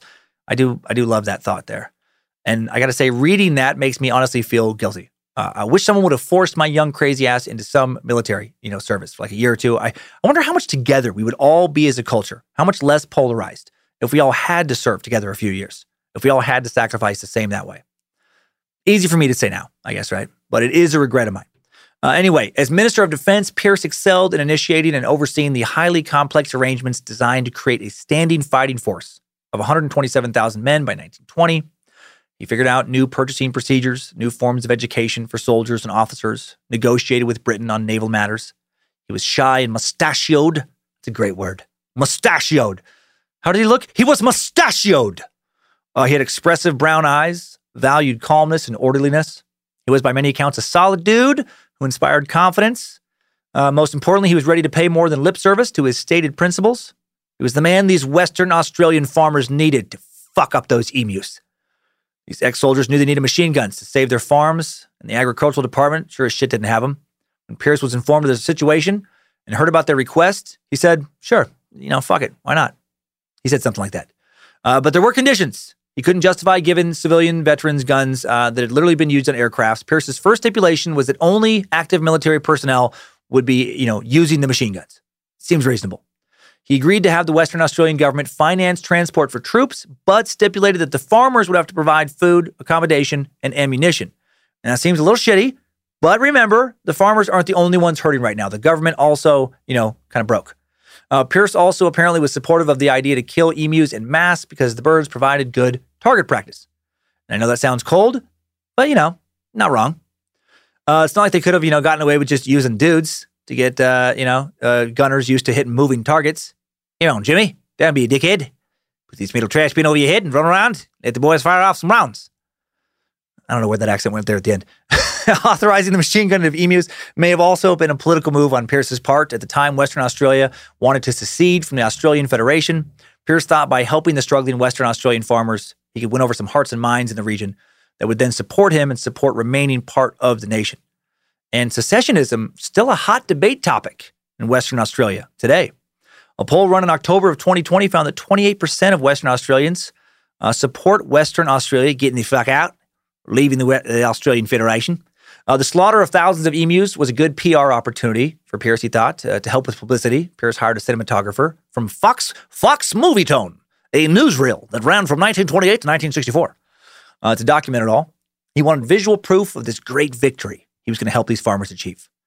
After he hired the cinematographer, the media got wind of this story and immediately started making jokes. Of course they did. He's sending in machine gunners to take out emu. By October of 1932, it was time for military action. The emus had to be stopped. The Special Emu Task Force would fall under the command of Major G.P.W. Meredith of the 7th Heavy Battery of the Royal Australian Artillery. There isn't much info on him out there other than having a fucking sweet-ass name. Major Meredith commanded soldiers Sergeant S. McMurray and Gunner J. O'Halloran. And that was it. 3 professional soldiers and a camera guy, plus 10,000 rounds of ammunition and 2 Lewis guns. I picture a general, right? Wishing them all just good luck. All right, mates. Today's the day we make history. It's going to be scary. There's 20,000 of them, only 3 of us. It's important we don't flash anything shiny at these bastards. Put some tape over your belt buckles. Take off your rings and watches unless you want to die today. Larry, today is not the day to debut that new sequin jacket. Last thing, do not aim for their heads. They are quite tiny, and they bob around in their long, creepy necks with no real rhyme or reason. Godspeed, gentlemen. Godspeed. In hindsight, I'm sure they wish they had sent in a lot more troops. Not that even more troops would have assured victory. These emus, they're a crafty bunch.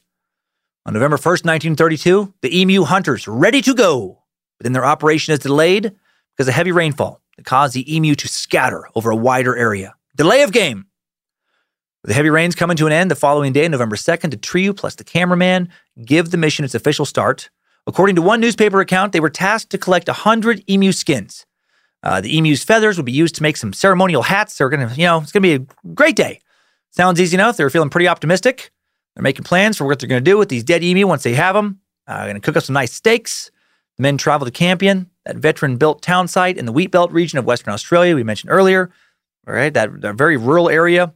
The closest actual town to Campion is Mookenbuden, population 281.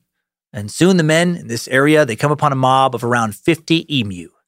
And these emu not fucking about. They had butterfly knives, okay? They wore matching bandanas, leather jackets. These were rough emu. Some of them had tattoos. A lot of them had earrings.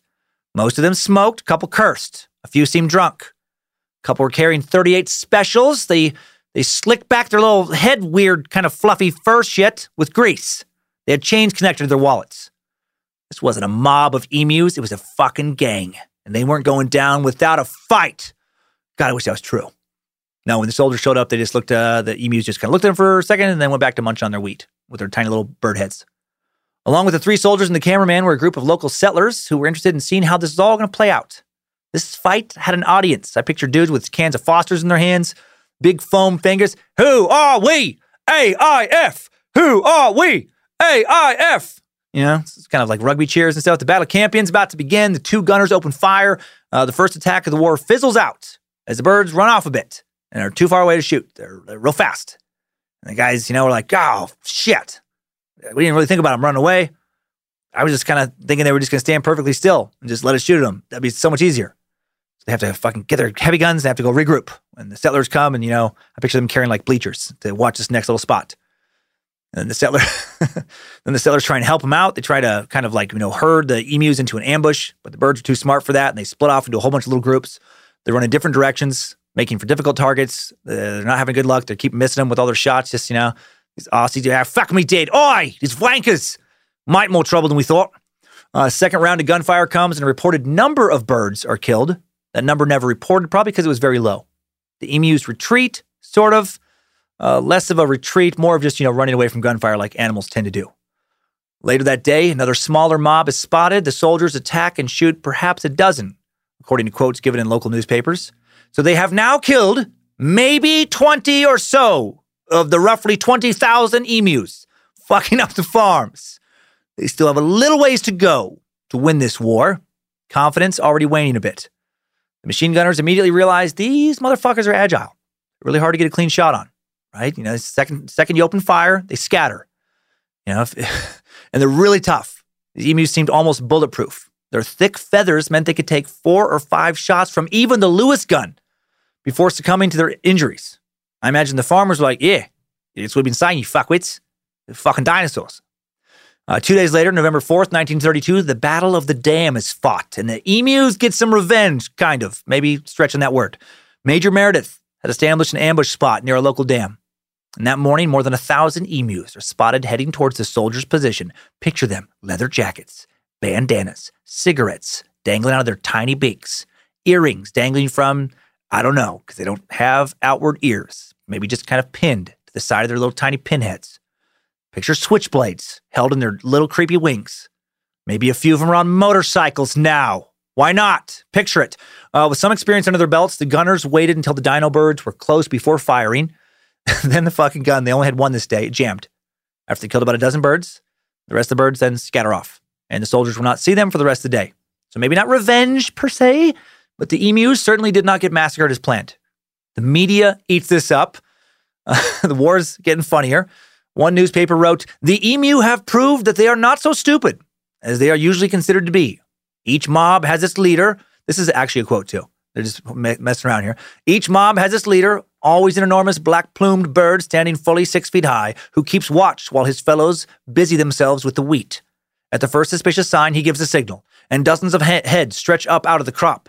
A few birds will take flight, starting a headlong stampede for the scrub, the leader always remaining until his followers have reached safety." Now, I don't know if they really thought these birds had little leaders in their mobs. I couldn't find other information to really back that up. I think they were just having a laugh at all this. I bet some Aussies were eating this shit up, reading this, but not the farmers. Probably not the farmers, but, everyone else. They've been fed a steady diet of negative news for the past 2 decades. World War I, pandemic, global depression. Now they get to read about a silly emu war. Over the next few days, Meredith and his merry men travel south. Locals report that the emu in this next area they head to, more tame. Stand still a little bit more, easier to shoot. The trio and their cameraman hope for more success, and they will not find it. Frustrated, Meredith gets creative with his emu machine gunning tactics and mounts one of the guns on the roof of a truck.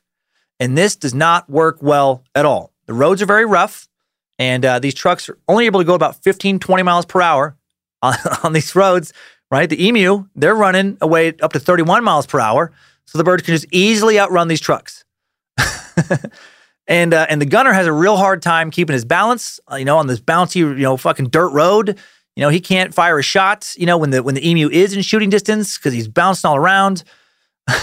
And then even if they somehow miraculously do get up next to one emu, it's only one, the rest have scattered. They would have needed hundreds of trucks to mount a proper attack, and that still wouldn't have worked very well. I just keep picturing the old Benny Hill theme song playing around while they're doing this. Just chaos. The gunners bounce around the back of the truck, yelling, "Come on, it's over there!" And then Meredith yelling at the gunner, "No, he's over there, stood over there, stood over there!" Spotter looking through binoculars to find the emu, and then one stands up, right next to him, just kind of like laughs, meep, meep, just runs off like the Roadrunner, getting chased by Wile E. Coyote, just pandemonium. I love that song. The truck experiment would end badly. To put it mildly, an emu, they get one emu, but not shooting it. They run it over.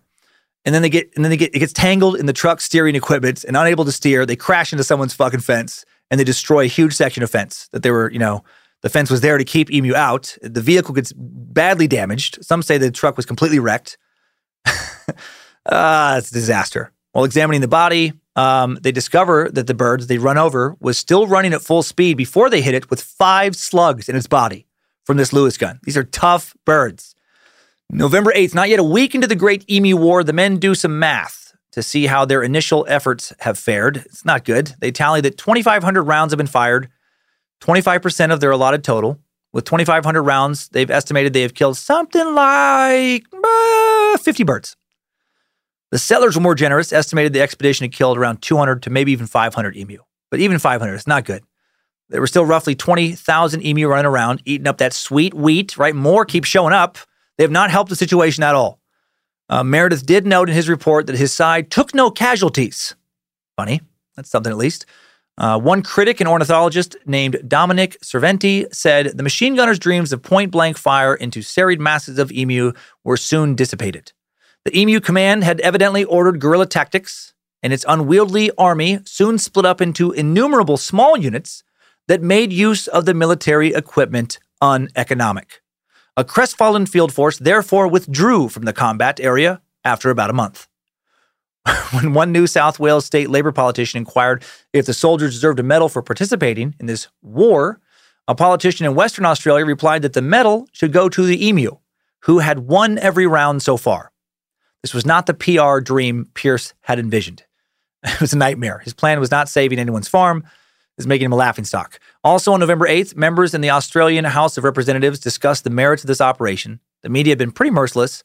The bad press weighed heavily on the minds of the representatives, and they voted to take away the machine guns that very day. Meredith would make some interesting observations about this whole event later. Years later, in an interview with the Sun Herald, Meredith said, "If we had a military division with the bullet-carrying capacity of these birds, it would face any army in the world. They can face machine guns with the invulnerability of tanks. They are like Zulus whom even dum-dum bullets could not stop. The emu had won. They celebrate by ruining more fences and sharing more wheat with their little rabbit dickhead buddies." Making all this more of a disaster, the farmers note that that November, the weather's warmer than usual, and it had worsened the drought they were experiencing, and the drought brought more emu migrating over looking for food. These poor bastards. Following the initial battles, there were now more emu in Western Australia than ever before. The farmers, again, turned to the government for more assistance. This time, they recruit James Mitchell, the Premier of Western Australia, who gave his strong support for renewing military assistance. This guy was basically, for U.S. suckers, like Western Australia's governor. It's kind of the closest position. He was given a report that said the initial Emu War battles had resulted in 300 dead emu. And for some reason, that was deemed enough of a win for him to endorse continuing the war. Doesn't sound like a good number to me. He got Pearce on board, who once again approved the request, and the second wave of the Emu War began. November 12th, 1932. In the second round of negotiations, the military agrees to lend more machine guns to the Western Australian government, expecting that the Western Australian government will provide experienced people to shoot them. But there weren't many experienced machine gunners in the area. So Major Meredith, again, put on the front lines. Meredith and his two men back in action. I don't know why they thought it was going to work a second time. They're trying the exact same thing. Basically, a few locals are added to the team, but November 13th, the team is back on the battlefield. In the first 2 days, they gunned down around 40 birds. At this rate, in 2 months, there will only be 19,000 wheat-eating emus in the area instead of 20,000. Unless more show up, of course, which they probably will.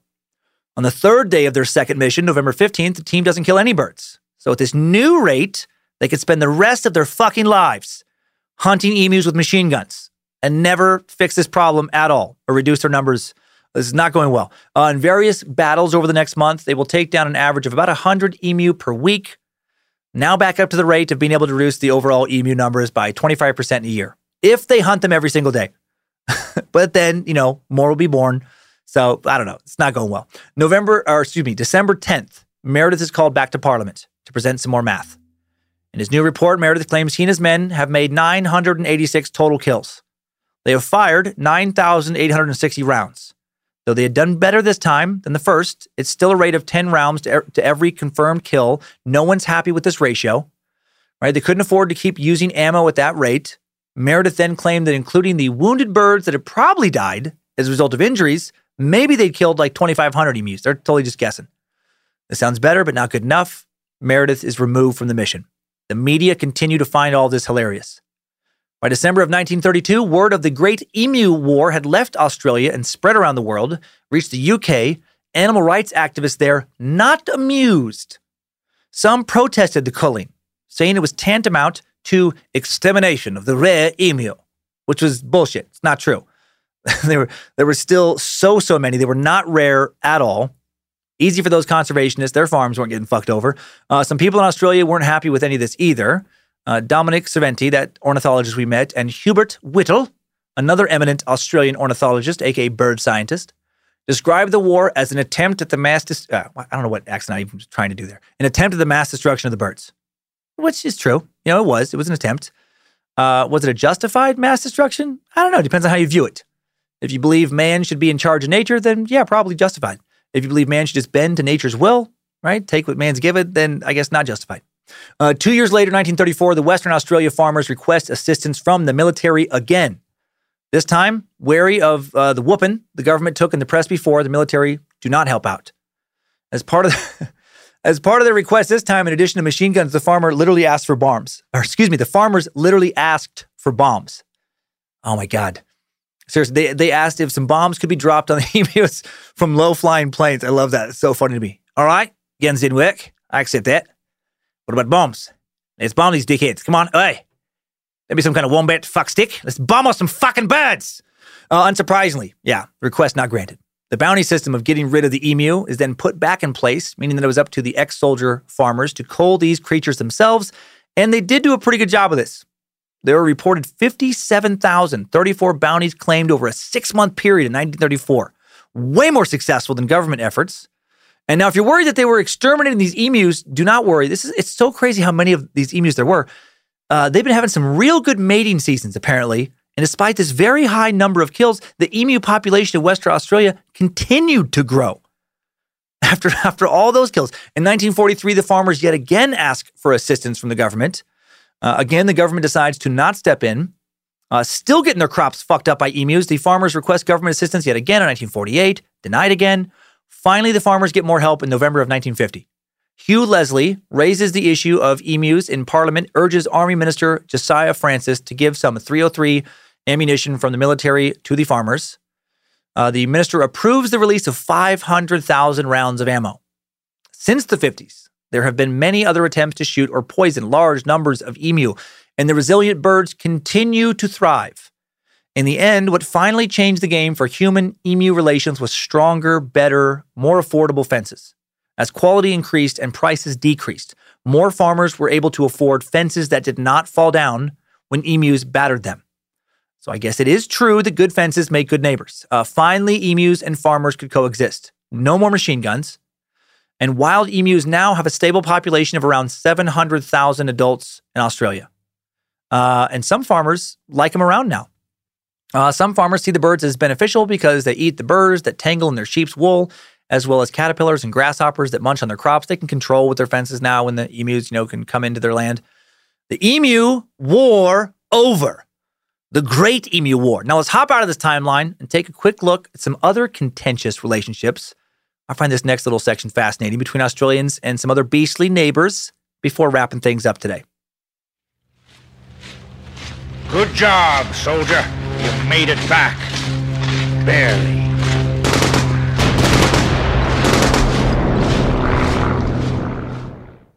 As more Europeans moved to Australia in the late 19th century after a gold rush, right? That gold rush, they ran into more and more problems with local wildlife. It wasn't just emus. They also brought in some non-native creatures that flourished to the point of destroying ecological systems and changing the country/continent forever. From rabbits introduced for sport to wild camels that had to be culled via helicopter, Australia has experienced a number of animal disasters. Let's first talk about rabbits, then cats, and brumbies. Start with the bunnies. For more than 150 years, Australia has been plagued by rabbits. I'm going to throw some crazy numbers at you. Specifically, non-native European imported rabbits. First introduced by an English settler as targets for casual hunting in 1859, the European rabbit population exploded to an estimated 10 billion bunnies, contributing, that's so many rabbits, contributing to extensive environmental damage and the extinction of some native species. These fucking rabbits, they got rid of some other species. Have you ever heard the phrase, fuck like rabbits? It doesn't come from nowhere. Check out these rabbit mating stats here. Some rabbits can get pregnant at just 4 months old, and they're fertile all but about 3 days a month, fertile for all the days of a month except for 3 days. I don't know if I said that correctly. The gestation period for a rabbit is roughly only 30 days. They can breed again nearly immediately after birth. So that means that, technically a rabbit can have 11 or 12 litters a year. The average litter size is 5, but it can be as high as 12 rabbits per litter. One female rabbit could theoretically kick out over, 50 rabbits a year? Is that right? Yeah, well over, like 50 to 100. And since these rabbits they live about 9 years, one female rabbit could have over 500 other rabbits in its life. Now, does that happen? I'm not sure one rabbit has ever had like 500 rabbits, but I bet a lot of rabbits have had over 100 rabbits. That's so many rabbits. Over the past century, biologists tried and largely failed to stop the rabbits from destroying Australia with fences, poisons, mass hunting. None of that worked. They had to use biological warfare to reduce their numbers. Accidental biological warfare. Scientists unintentionally released a virus deadly to rabbits in 1995. Government researchers were experimenting with the rabbit hemorrhagic disease virus, RHDV, on Warnang Island off South Australia's coast. And then some renegade flies picked up this pathogen, transported it to the mainland. Luckily, this containment failure became a smashing success.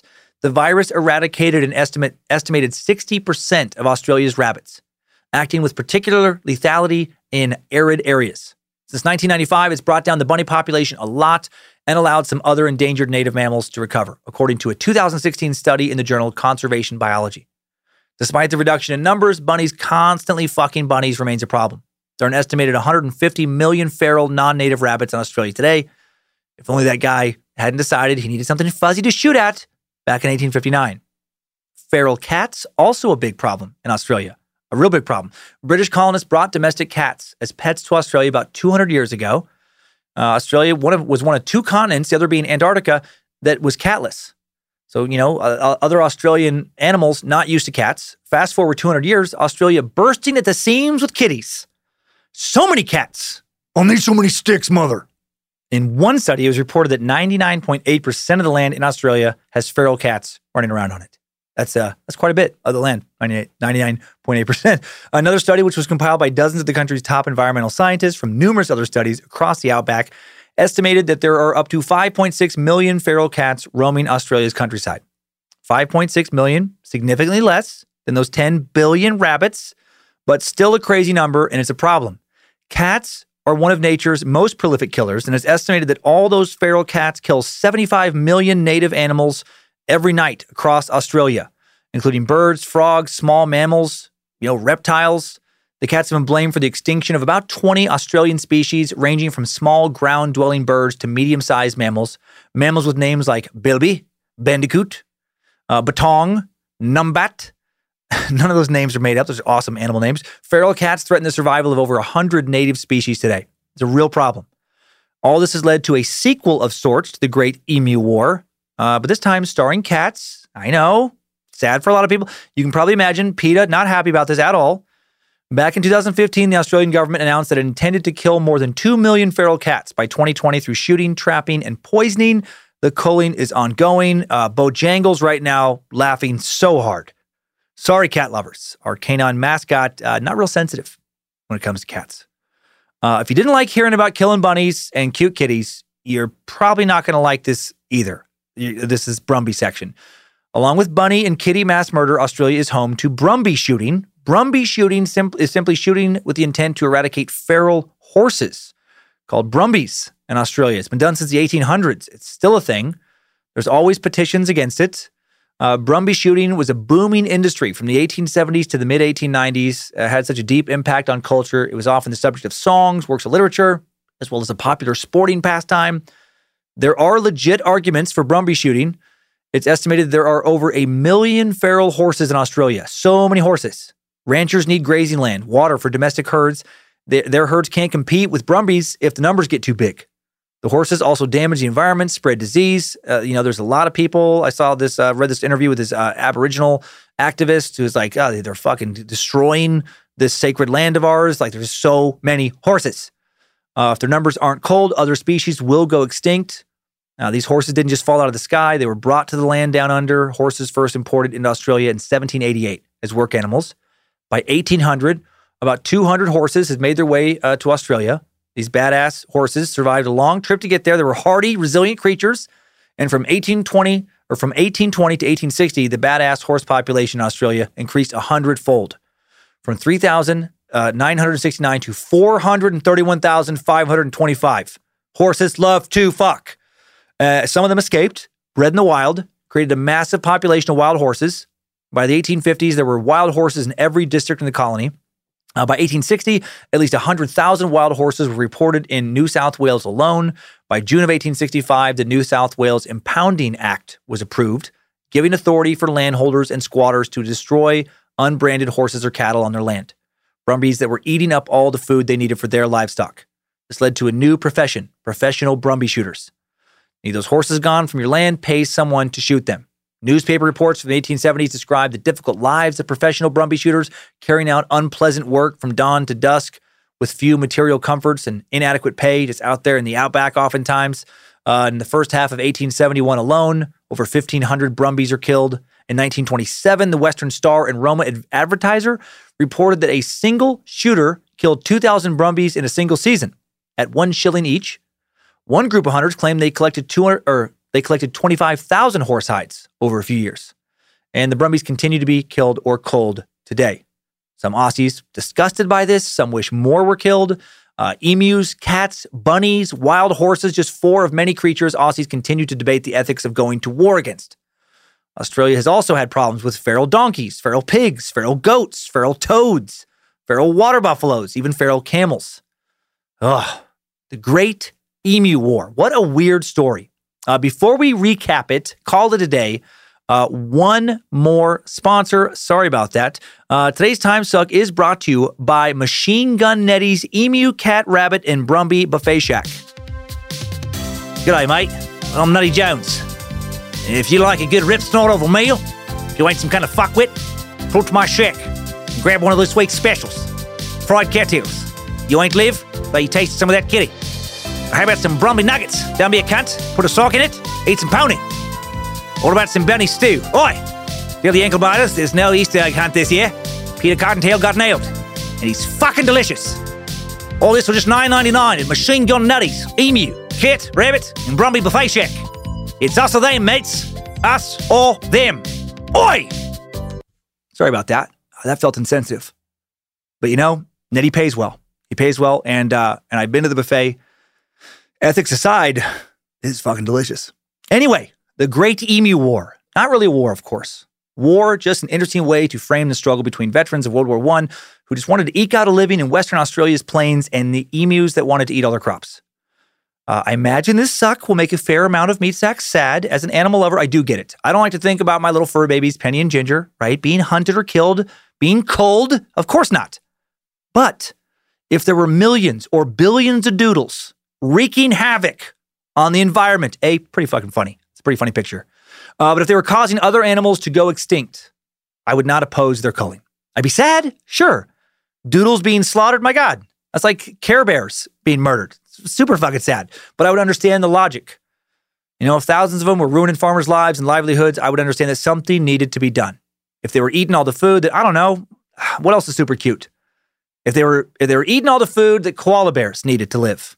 If it was like some doodles die and all koala bears get to live, or, you know, if we don't kill some doodles, all the koala bears die, then yeah, I guess some doodles have to die. Sorry, Gigi, you have to go. Penny Pooper stays. You have to go. Your breath stinks. Tough choices have to be made. But seriously, I accept that life is just brutal in some ways. Don't like that, but I accept it. Nature is brutal. That's what I kept thinking about with this. Anyone who is really, really against hunting, okay, I understand the emotion behind that belief. But for me, when I think about hunting or culling or whatever, I just think about like that fucking cheetah eating that impala's ass. Literally ate its whole ass. Such a brutal scene. And one of many. That shit happens every day in nature, probably every minute, every second. You can't stop it. What we can do is try to manage game as best we can, you know, be good stewards of the land, kill as efficiently and ethically as possible. And I think that's as good as it gets. Sometimes I think we forget that we're just animals too. And if it's okay, you know, for Chester Cheetah to eat that ass, then it's okay for us meat sacks, right? To do the same. Or some, you know, maybe some version of that. Maybe not just eat the ass. You get it. We're just animals. Time now for today's top 5 takeaways. Time Suck Top 5 Takeaways. Number 1, the World War I vets turned farmers had such a problem with the thousands of living dinosaurs fucking up their livelihoods that they turned to Australia's Minister of War and asked for machine guns to take on those emus. And they got some. Number 2, the Australian media at the time had fun with that story. Of course, they did. The absurdity of all of it made for a number of fun war stories. People needed some silly news after World War I, the Spanish flu, and the Great Depression, and the Great Emu War gave it to them. Number 3, Australia waged war on their own national bird. The bird on their national crest. Watch your asses, bald eagles. Don't think we won't come for you. You crossed the wrong line. Number 4, the Western Australian farmers got so frustrated with emus destroying their crops, they eventually asked the government if they could use low-flying planes to drop bombs on emus. And you know what? I thought about not saying this, because I know it's messed up, but part of me wishes that would have happened, because that's so fucking funny to me, because they're literally bombing emus. They were denied, which is probably for the best. Number 5, new info. And looking into the emu, it was referenced a few times that the emu has a tiny brain. Birds in general, definitely not thought to be big thinkers. Hence the expression, someone having a bird brain, you know, pejorative, negative. But although their brain is indeed small, an emu's brain accounts for 0.06% of its body mass, whereas a human's is 2% of its body mass. It is also packed full of useful instincts and information, and it's very dense. Birds in general actually have very efficient minds. Some birds are capable of using tools, recognizing themselves in the mirror, saving food for future use. How is that possible? A study published on June 13th, 2016, in the Proceedings of the National Academy of Sciences tried to figure it out. Researchers counted the number of neurons in 28 bird species, dissecting the brain, coloring neurons with a dye so they could count how many there were. For comparison, they found that humans placed at number 1 with 86 billion neurons in the brain, while the next closest was the baboon with 10 billion. Pig has just over 2 billion. QAnon supporter has about 7. Come on, gosh dang. Emus have 1.34 billion. Not a lot, but in terms of relative size, it's huge. Most birds pack in way more neurons per gram of brain tissue than other animals. When you rank animals by the density of neurons in the brain, how many neurons per gram of brain, goldcrests, starlings, and blackbirds top the charts. So the term bird brain really isn't all that insulting. Those brains are actually pretty efficient and impressive little balls of thinking meat. Time Suck Top 5 Takeaways. The Great Emu War has been sucked. I hope I did it justice. I hope my accent was tolerable. I did try. I did try to learn a few Australian accent things. It was very fun to do. It was a fun topic. Nice little change of pace. Thank you to the Bad Magic Productions team for the help in making Time Suck every week. Queen of Bad Magic, Lindsay Cummins. Reverend Dr. Joe Paisley. The Script Keeper, Zach Flannery. Sophie the Fact Sorceress Evans. Bit Elixir. Logan. Art Warlock Keith. Running BadMagicMerch.com.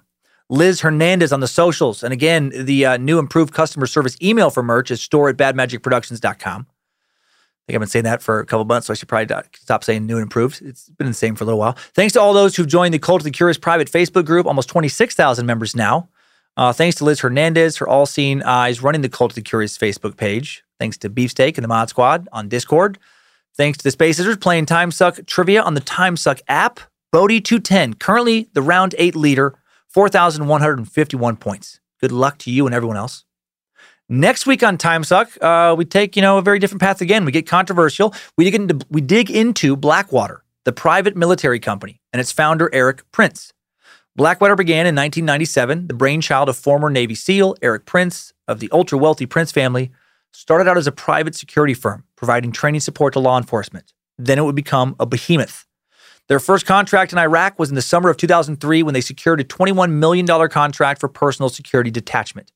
In Iraq and Afghanistan, Blackwater, one of several private security companies used to guard officials, security guards, and military installations, train the Iraqi army and police forces, and provide other support for armed forces. Their actions in Iraq and Afghanistan became the subject of controversy, especially after the September 17, 2007 shooting of 17 Iraqi civilians. That incident would spark national interest in the number of private forces being used in Iraq. Many started to wonder about the legality, the ethics of it all. How were these companies being ran? By whom? For what purpose? Were they actually helping the military or just trying to turn profit? We dig into the life of Erik Prince and Blackwater next week on Time Suck. I know so little, excited to learn a whole lot more. Learn. Had that word still in my brain. A whole lot more soon. That's how words work. Learn with me next week. And now let's head on over to this week's Time Sucker updates. Updates? Get your Time Sucker updates. First update. Super Sucker Jennifer McKee would like to share an important message. Jennifer writes, "Hey, Dan and crew. Let me start by saying I love Time Suck and Scared to Death. I listen to both as I'm writing up my clinical notes while at work. Thank you. There have been a few times coworkers have asked me if I am okay because they can hear me in my office saying, oh, fuck, when listening to Scared to Death. I listen with headphones on, so I don't know how loud I'm being. I'm writing in because I'm not sure if you ever look at the Time Suck Facebook page, but a lot of space lizards seem to be struggling with their mental health. Yes, thank you for pointing that out. Maybe I'm just seeing what I want because I'm a psychologist, and these posts stand out to me. Anyway, I just had an idea that for a show, you could have some mental health professionals discuss therapy options, medications, etc. Time Suckers could possibly send in questions for the professionals to discuss, answer. Just a thought. So many seem to be struggling. Keep up the good work. Thanks, Jen. Thank you. I appreciate you enjoying the shows, and I appreciate you doing what you do. Not sure if a guest episode with mental health professionals is just right for the format of Time Suck, but I do realize the pandemic has been hard on mental health for millions. What I can do is encourage Meat Sacks to explore a number of new online mental health services, right? The pandemic has made it much easier to get counseling, access to counseling. You can get it at home, which I think is such a good thing. It opens up the possibility of getting treatment to so many more people. one of our sponsors, BetterHelp, fantastic. But there are other options as well. There's a variety of free options. There are free online support groups, so many. There are so many people in the Cult of the Curious Facebook group that are happy to chat with others, happy to point people towards good places to get help. I do highly encourage anyone really struggling with their mental health just to take a few minutes, Google stuff like online mental health help, or just Google mental health help. So much comes up. Never been easier to access mental health professionals. Take advantage of the times we live in. What do you have to lose, truly? Nimrod wants you to get help. Lucifina thinks being okay with not being okay, sexy as fuck. I definitely, I keep it positive here, but yeah, it's, even like things going well at work, it's a mind fuck. Just not knowing when, some semblance of what normal felt like before, February, March 2020 felt like it's going to return. It's weird at the very least. And for many, it's just extremely rough, and we're social creatures, and it's just not good for us, to not hug people as much, not shake hands, not be in the same setting. I mean, I understand the science of mass. I'm in favor of that way, but also it's this visual reminder that things are fucked up. That's not good for mental health. So take that first step. Looking around a little bit. It's definitely hard on all of us. Much, much, much harder for some of us. I think about people in Texas right now, on top of everything else they've had to deal with. This fucking shitstorm with all the cold and breaking the pipes and the accidents and the power outages. My God. So, take that first step. Do some looking around. Take a break from sweet asses on Instagram or whatever. Push pause on Pornhub. You can jerk off in 5 minutes. You can DJ it out in just a couple minutes and just Google like what's going on, with mental health on the web. Find the many resources that are out there. Your life may literally depend on getting that help. So thank you, Jen, for that reminder. Now some words regarding the recent Armenian genocide coming in from Glendale sucker Rafi Sarafian. Hopefully I'm saying your last name right, Rafi. Rafi writes, Dear Almighty Sucker, I've been such a huge fan of your stand-up and Time Suck since the start. Thank you. This is regarding the Armenian genocide, Suck. And as an Armenian, I wanted to reach out and say how amazingly accurate you portrayed that episode. Thank you. Of all the years of listening to Time Suck, I've never had to take a break before from listening for a day because it was just too much. I mean that in the most sincere way. The way you described every bit of the history and the timeline reminded me of all the stories that my great-grandmother would tell my brother, cousins, and I growing up. She was a survivor of the genocide, and in our household, it was normal growing up to hear all those stories. My great-grandmother would tell us of the horrors, how her parents were slaughtered in front of her when she was 6. Then she had to hide in rubble for days, surviving off of eating grass until some Turkish peasants found her, took her in, ultimately left her at an orphanage. Listening to this week's episode really triggered those memories so vividly of her telling us those stories. It brought me to tears while listening. Not to create a somber message, but the opposite. I've never heard such an accurate depiction and story of my people's tragedy in any other medium until that episode. For that, I would like to say thank you for telling our story, for spreading the word that many have tried for years, protested, marched, and even been, prosecuted and killed just to let the world know that we are still here. This horrible, inhumane act happened, but we are still here. I'm proud to call myself a descendant of a survivor of the Armenian genocide. I know this message went on longer than expected, but to close, I'd like to express a phrase that Armenians like to say all the time, which loosely translated means, we are few, but we are Armenian. Thank you for taking the time to read this on or off the air. I appreciate you and the whole Time Suck team. Praise Bojangles, Hail Nimrod, your little space lizard, Rafi Sarafian, Glendale, California. Thank you, Rafi. Glad I did that suck. Wish I would have done it earlier. I was one of the many, many ignorant. I just heard the term. I assumed it wouldn't be nearly as bad as it was because I hadn't heard that much about it. I assumed it must have been exaggerated until I looked into it. I was like, fuck. And shame on the Turkish government for doing what is obviously, or for not doing, what is obviously the right thing and just owning up to it. Just fucking own it. Shame on the Young Turks YouTube channel as well for not changing their name. It's fucking gross. Hail your great grandma, Rafi. I got to grow up with mine. I felt so lucky to do so. Glad you got to grow up with yours as well. What a blessing to get to hear those stories from her and all the other stories. To be connected to her life that way. Now get a petition going in Glendale and pressure System of a Down to make a fucking full-length album. Come on. What are they doing over there? Hail Nimrod, sir. Also next month, we are donating, Rafi, just so you know, to an organization tied to Armenian genocide awareness. Next up, Top Shelf Sack Nick Renair got twice. And now his shame is our amusement. Nick writes, what the fuck, man? You time-sucking son of a bitch. You finally got me. I like to pride myself on my wittiness and patience, not getting sucked into your nonsense. But I was listening to your episode 136, moon landing episode, while driving into traffic. It was really slow due to snow. You started talking about the hoverboard. You really had me convinced that they exist and that they just haven't passed safety inspections.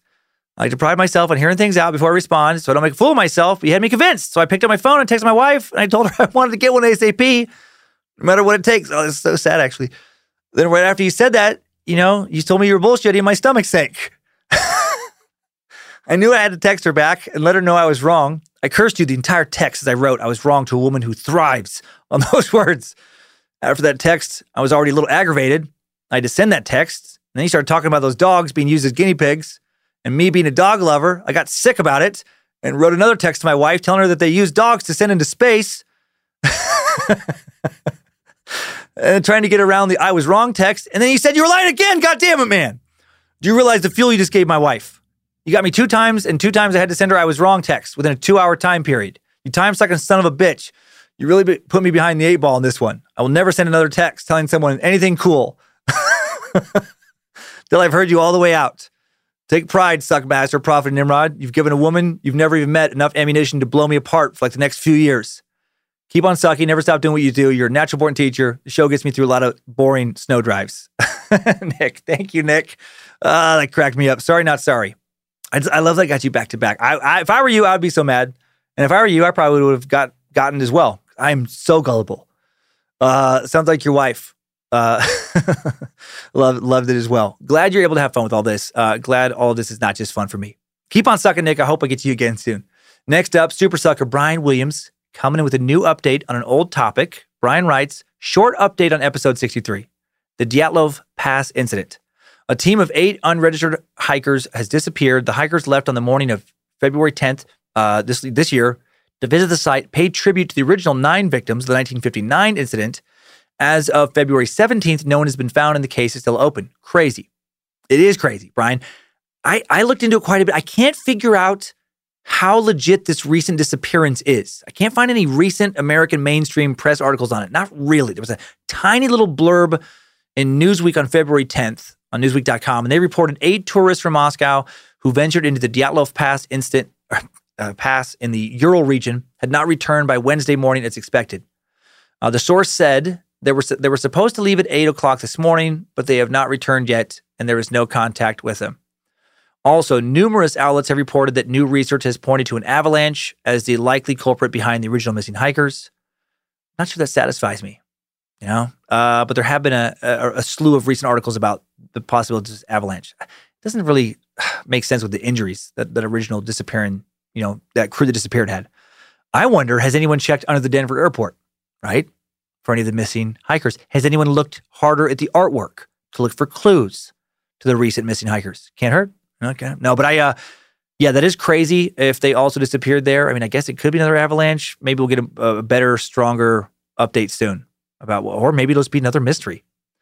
And finally, Cummins Law Commander Chris Schwartz, the OG Cummins Law term coiner, got again. Let's end on some comedy. Chris writes, Dear Dan and the Bad Magic crew, it is I, Chris, the OG Cummins Law victim and the guy who coined the term. I was listening to the latest episode of Is We Dumb, and during the junk mail portion of the episode, I heard about the guy who referred himself as stupid fucking idiot and his run-in with Cummins Law. It makes me smile every time there's a victim because it reminds me that in some small way I was able to contribute to the Bad Magic universe. That same day, you got me again, damn it. And this time it wasn't on Time Suck or The Secret Suck or even Is We Dumb. It was Scared to Death. That's right, Scared to Death now has a Cummins Law victim, and unfortunately it was me. Let me explain. I was on my way home, listening to Scared to Death, the episode on Corpsewood Manor. In order to listen to music in my vehicle, I use an FM transmitter to pair with my Bluetooth, which means that when I turn off the vehicle, it does not disconnect to Bluetooth. The other day, I was driving home and my wife called me, asked me to stop at a local grocery store, pick up food for supper. I pulled in the parking lot. And being as I live in a small town, I feel comfortable leaving my vehicle running, especially when it's cold outside, and since I was running inside quick. Pause the episode. I did not disconnect the Bluetooth transmitter. I went inside. It was quite evident that it was not going to be a quick trip because everyone and their grandma decided to stop there at the exact same time. So I popped in my Bluetooth earbuds, continued to listen to the episode. When I got up to the register, my earbuds stopped working, but they were fully charged. I was struggling to get the sound to come out of them. Nothing was working. Just then it was time to cash out, put the buds back into their case, proceeded with my transaction, left the store, walked to my vehicle, which was blocked for immediate view by a big truck, turned the corner to the driver's side of the vehicle, and that's where I was met face to face with this Karen who was listening with an ear turned towards my vehicle. She saw me and immediately demanded to know if that was my vehicle. I replied, yeah, and that is when I noticed your sweet mouth noises being pumped out from my speakers. It was during the time when you were describing the sexual interaction between the couple in the story. She demanded to know what I was listening to and why I was talking about sinful pleasure toys and handcuffs. Her words, not mine. I tried to explain that I was actually a podcast about scary stories, but she didn't believe me. She started to berate me with a cacophony of rants about the youth of today and how impressionable they are. And she claimed that I was listening to some kind of smut audiobook. I tuned most of it out, to be honest. That's when her husband had returned from the store. She finally got in the car, but not before she aimed it. You should be ashamed of yourself. Look at me. Needless to say, you probably won't have another listener with her, but who needs her? Thanks for everything you do and all the work you put into podcasting. Not sorry about the long email. 3 out of 5 stars. Wouldn't change a thing. Keep up the great work and hail Nimrod. P.S. If it's possible, could I get a sweet nickname like Cummins Law Commander or something? It would mean so much if I got an official nickname from the master sucker himself. Keep on sucking. Chris Schwartz. Chris, as you heard, you are now the Cummins Law Commander. Thanks for starting what has become the source of so many laughs for all of us. I love the Cummins Law messages. They make me smile. Sometimes they make me laugh until I literally cry. So many uncomfortable situations. Even that one. I just love, I love this. They got so angry. It's like there were little kids around, whatever. It's like, come on. You can't handle hearing about some handcuffs, hearing about some sex. I hope these messages continue to come for many years. Keep laughing, everyone. And keep fucking. That helps with mental health. And get help if you need it. Use the internet for good. Take that step. Why not? Hail Nimrod. Thanks for the messages, everybody. Next time, suckers. I needed that. We all did. Hope again I did okay with my Aussie term and accent today, Aussie suckers. I read your emails. Emu, I at least got that. Oi! More Bad Magic Productions content through the week. If you're interested, get some chills with Scared to Death, late Tuesday nights. Get some laughs with Is We Dumb, Wednesdays at noon Pacific time. Ripper! I don't think anyone says that. If you have to mow down some emus with a machine gun this week, make sure you have a good reason. Probably don't try and do it from the back of a truck. And keep on sucking, you fuckwit.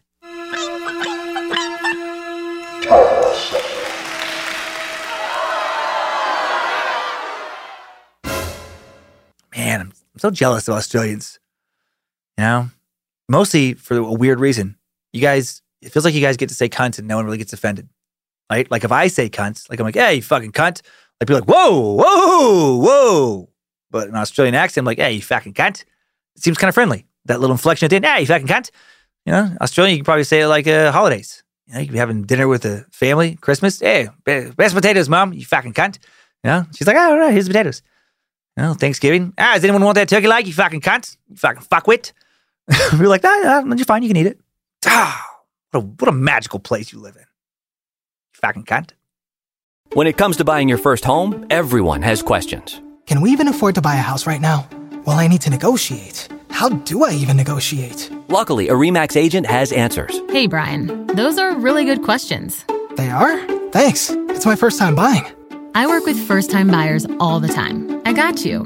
RE/MAX agents have more experience than other real estate agents. Visit RE/MAX.com or download the RE/MAX app to find the right agent. The right agent can lead the way. Each office independently owned and operated. Pulling up to Mickey D's just for drinks? Oh yeah, that's me. Nothing extra, just perfection and a straw. Coming in hot for the coldest cups on the block. Because there are drinks. Then there are drinks from McDonald's. Mix things up with any size lemonade or sweet tea for $1.49. Perfect with our classic fries. Price and participation may vary. Cannot be combined with any other offer. Ba-da-ba-ba-ba.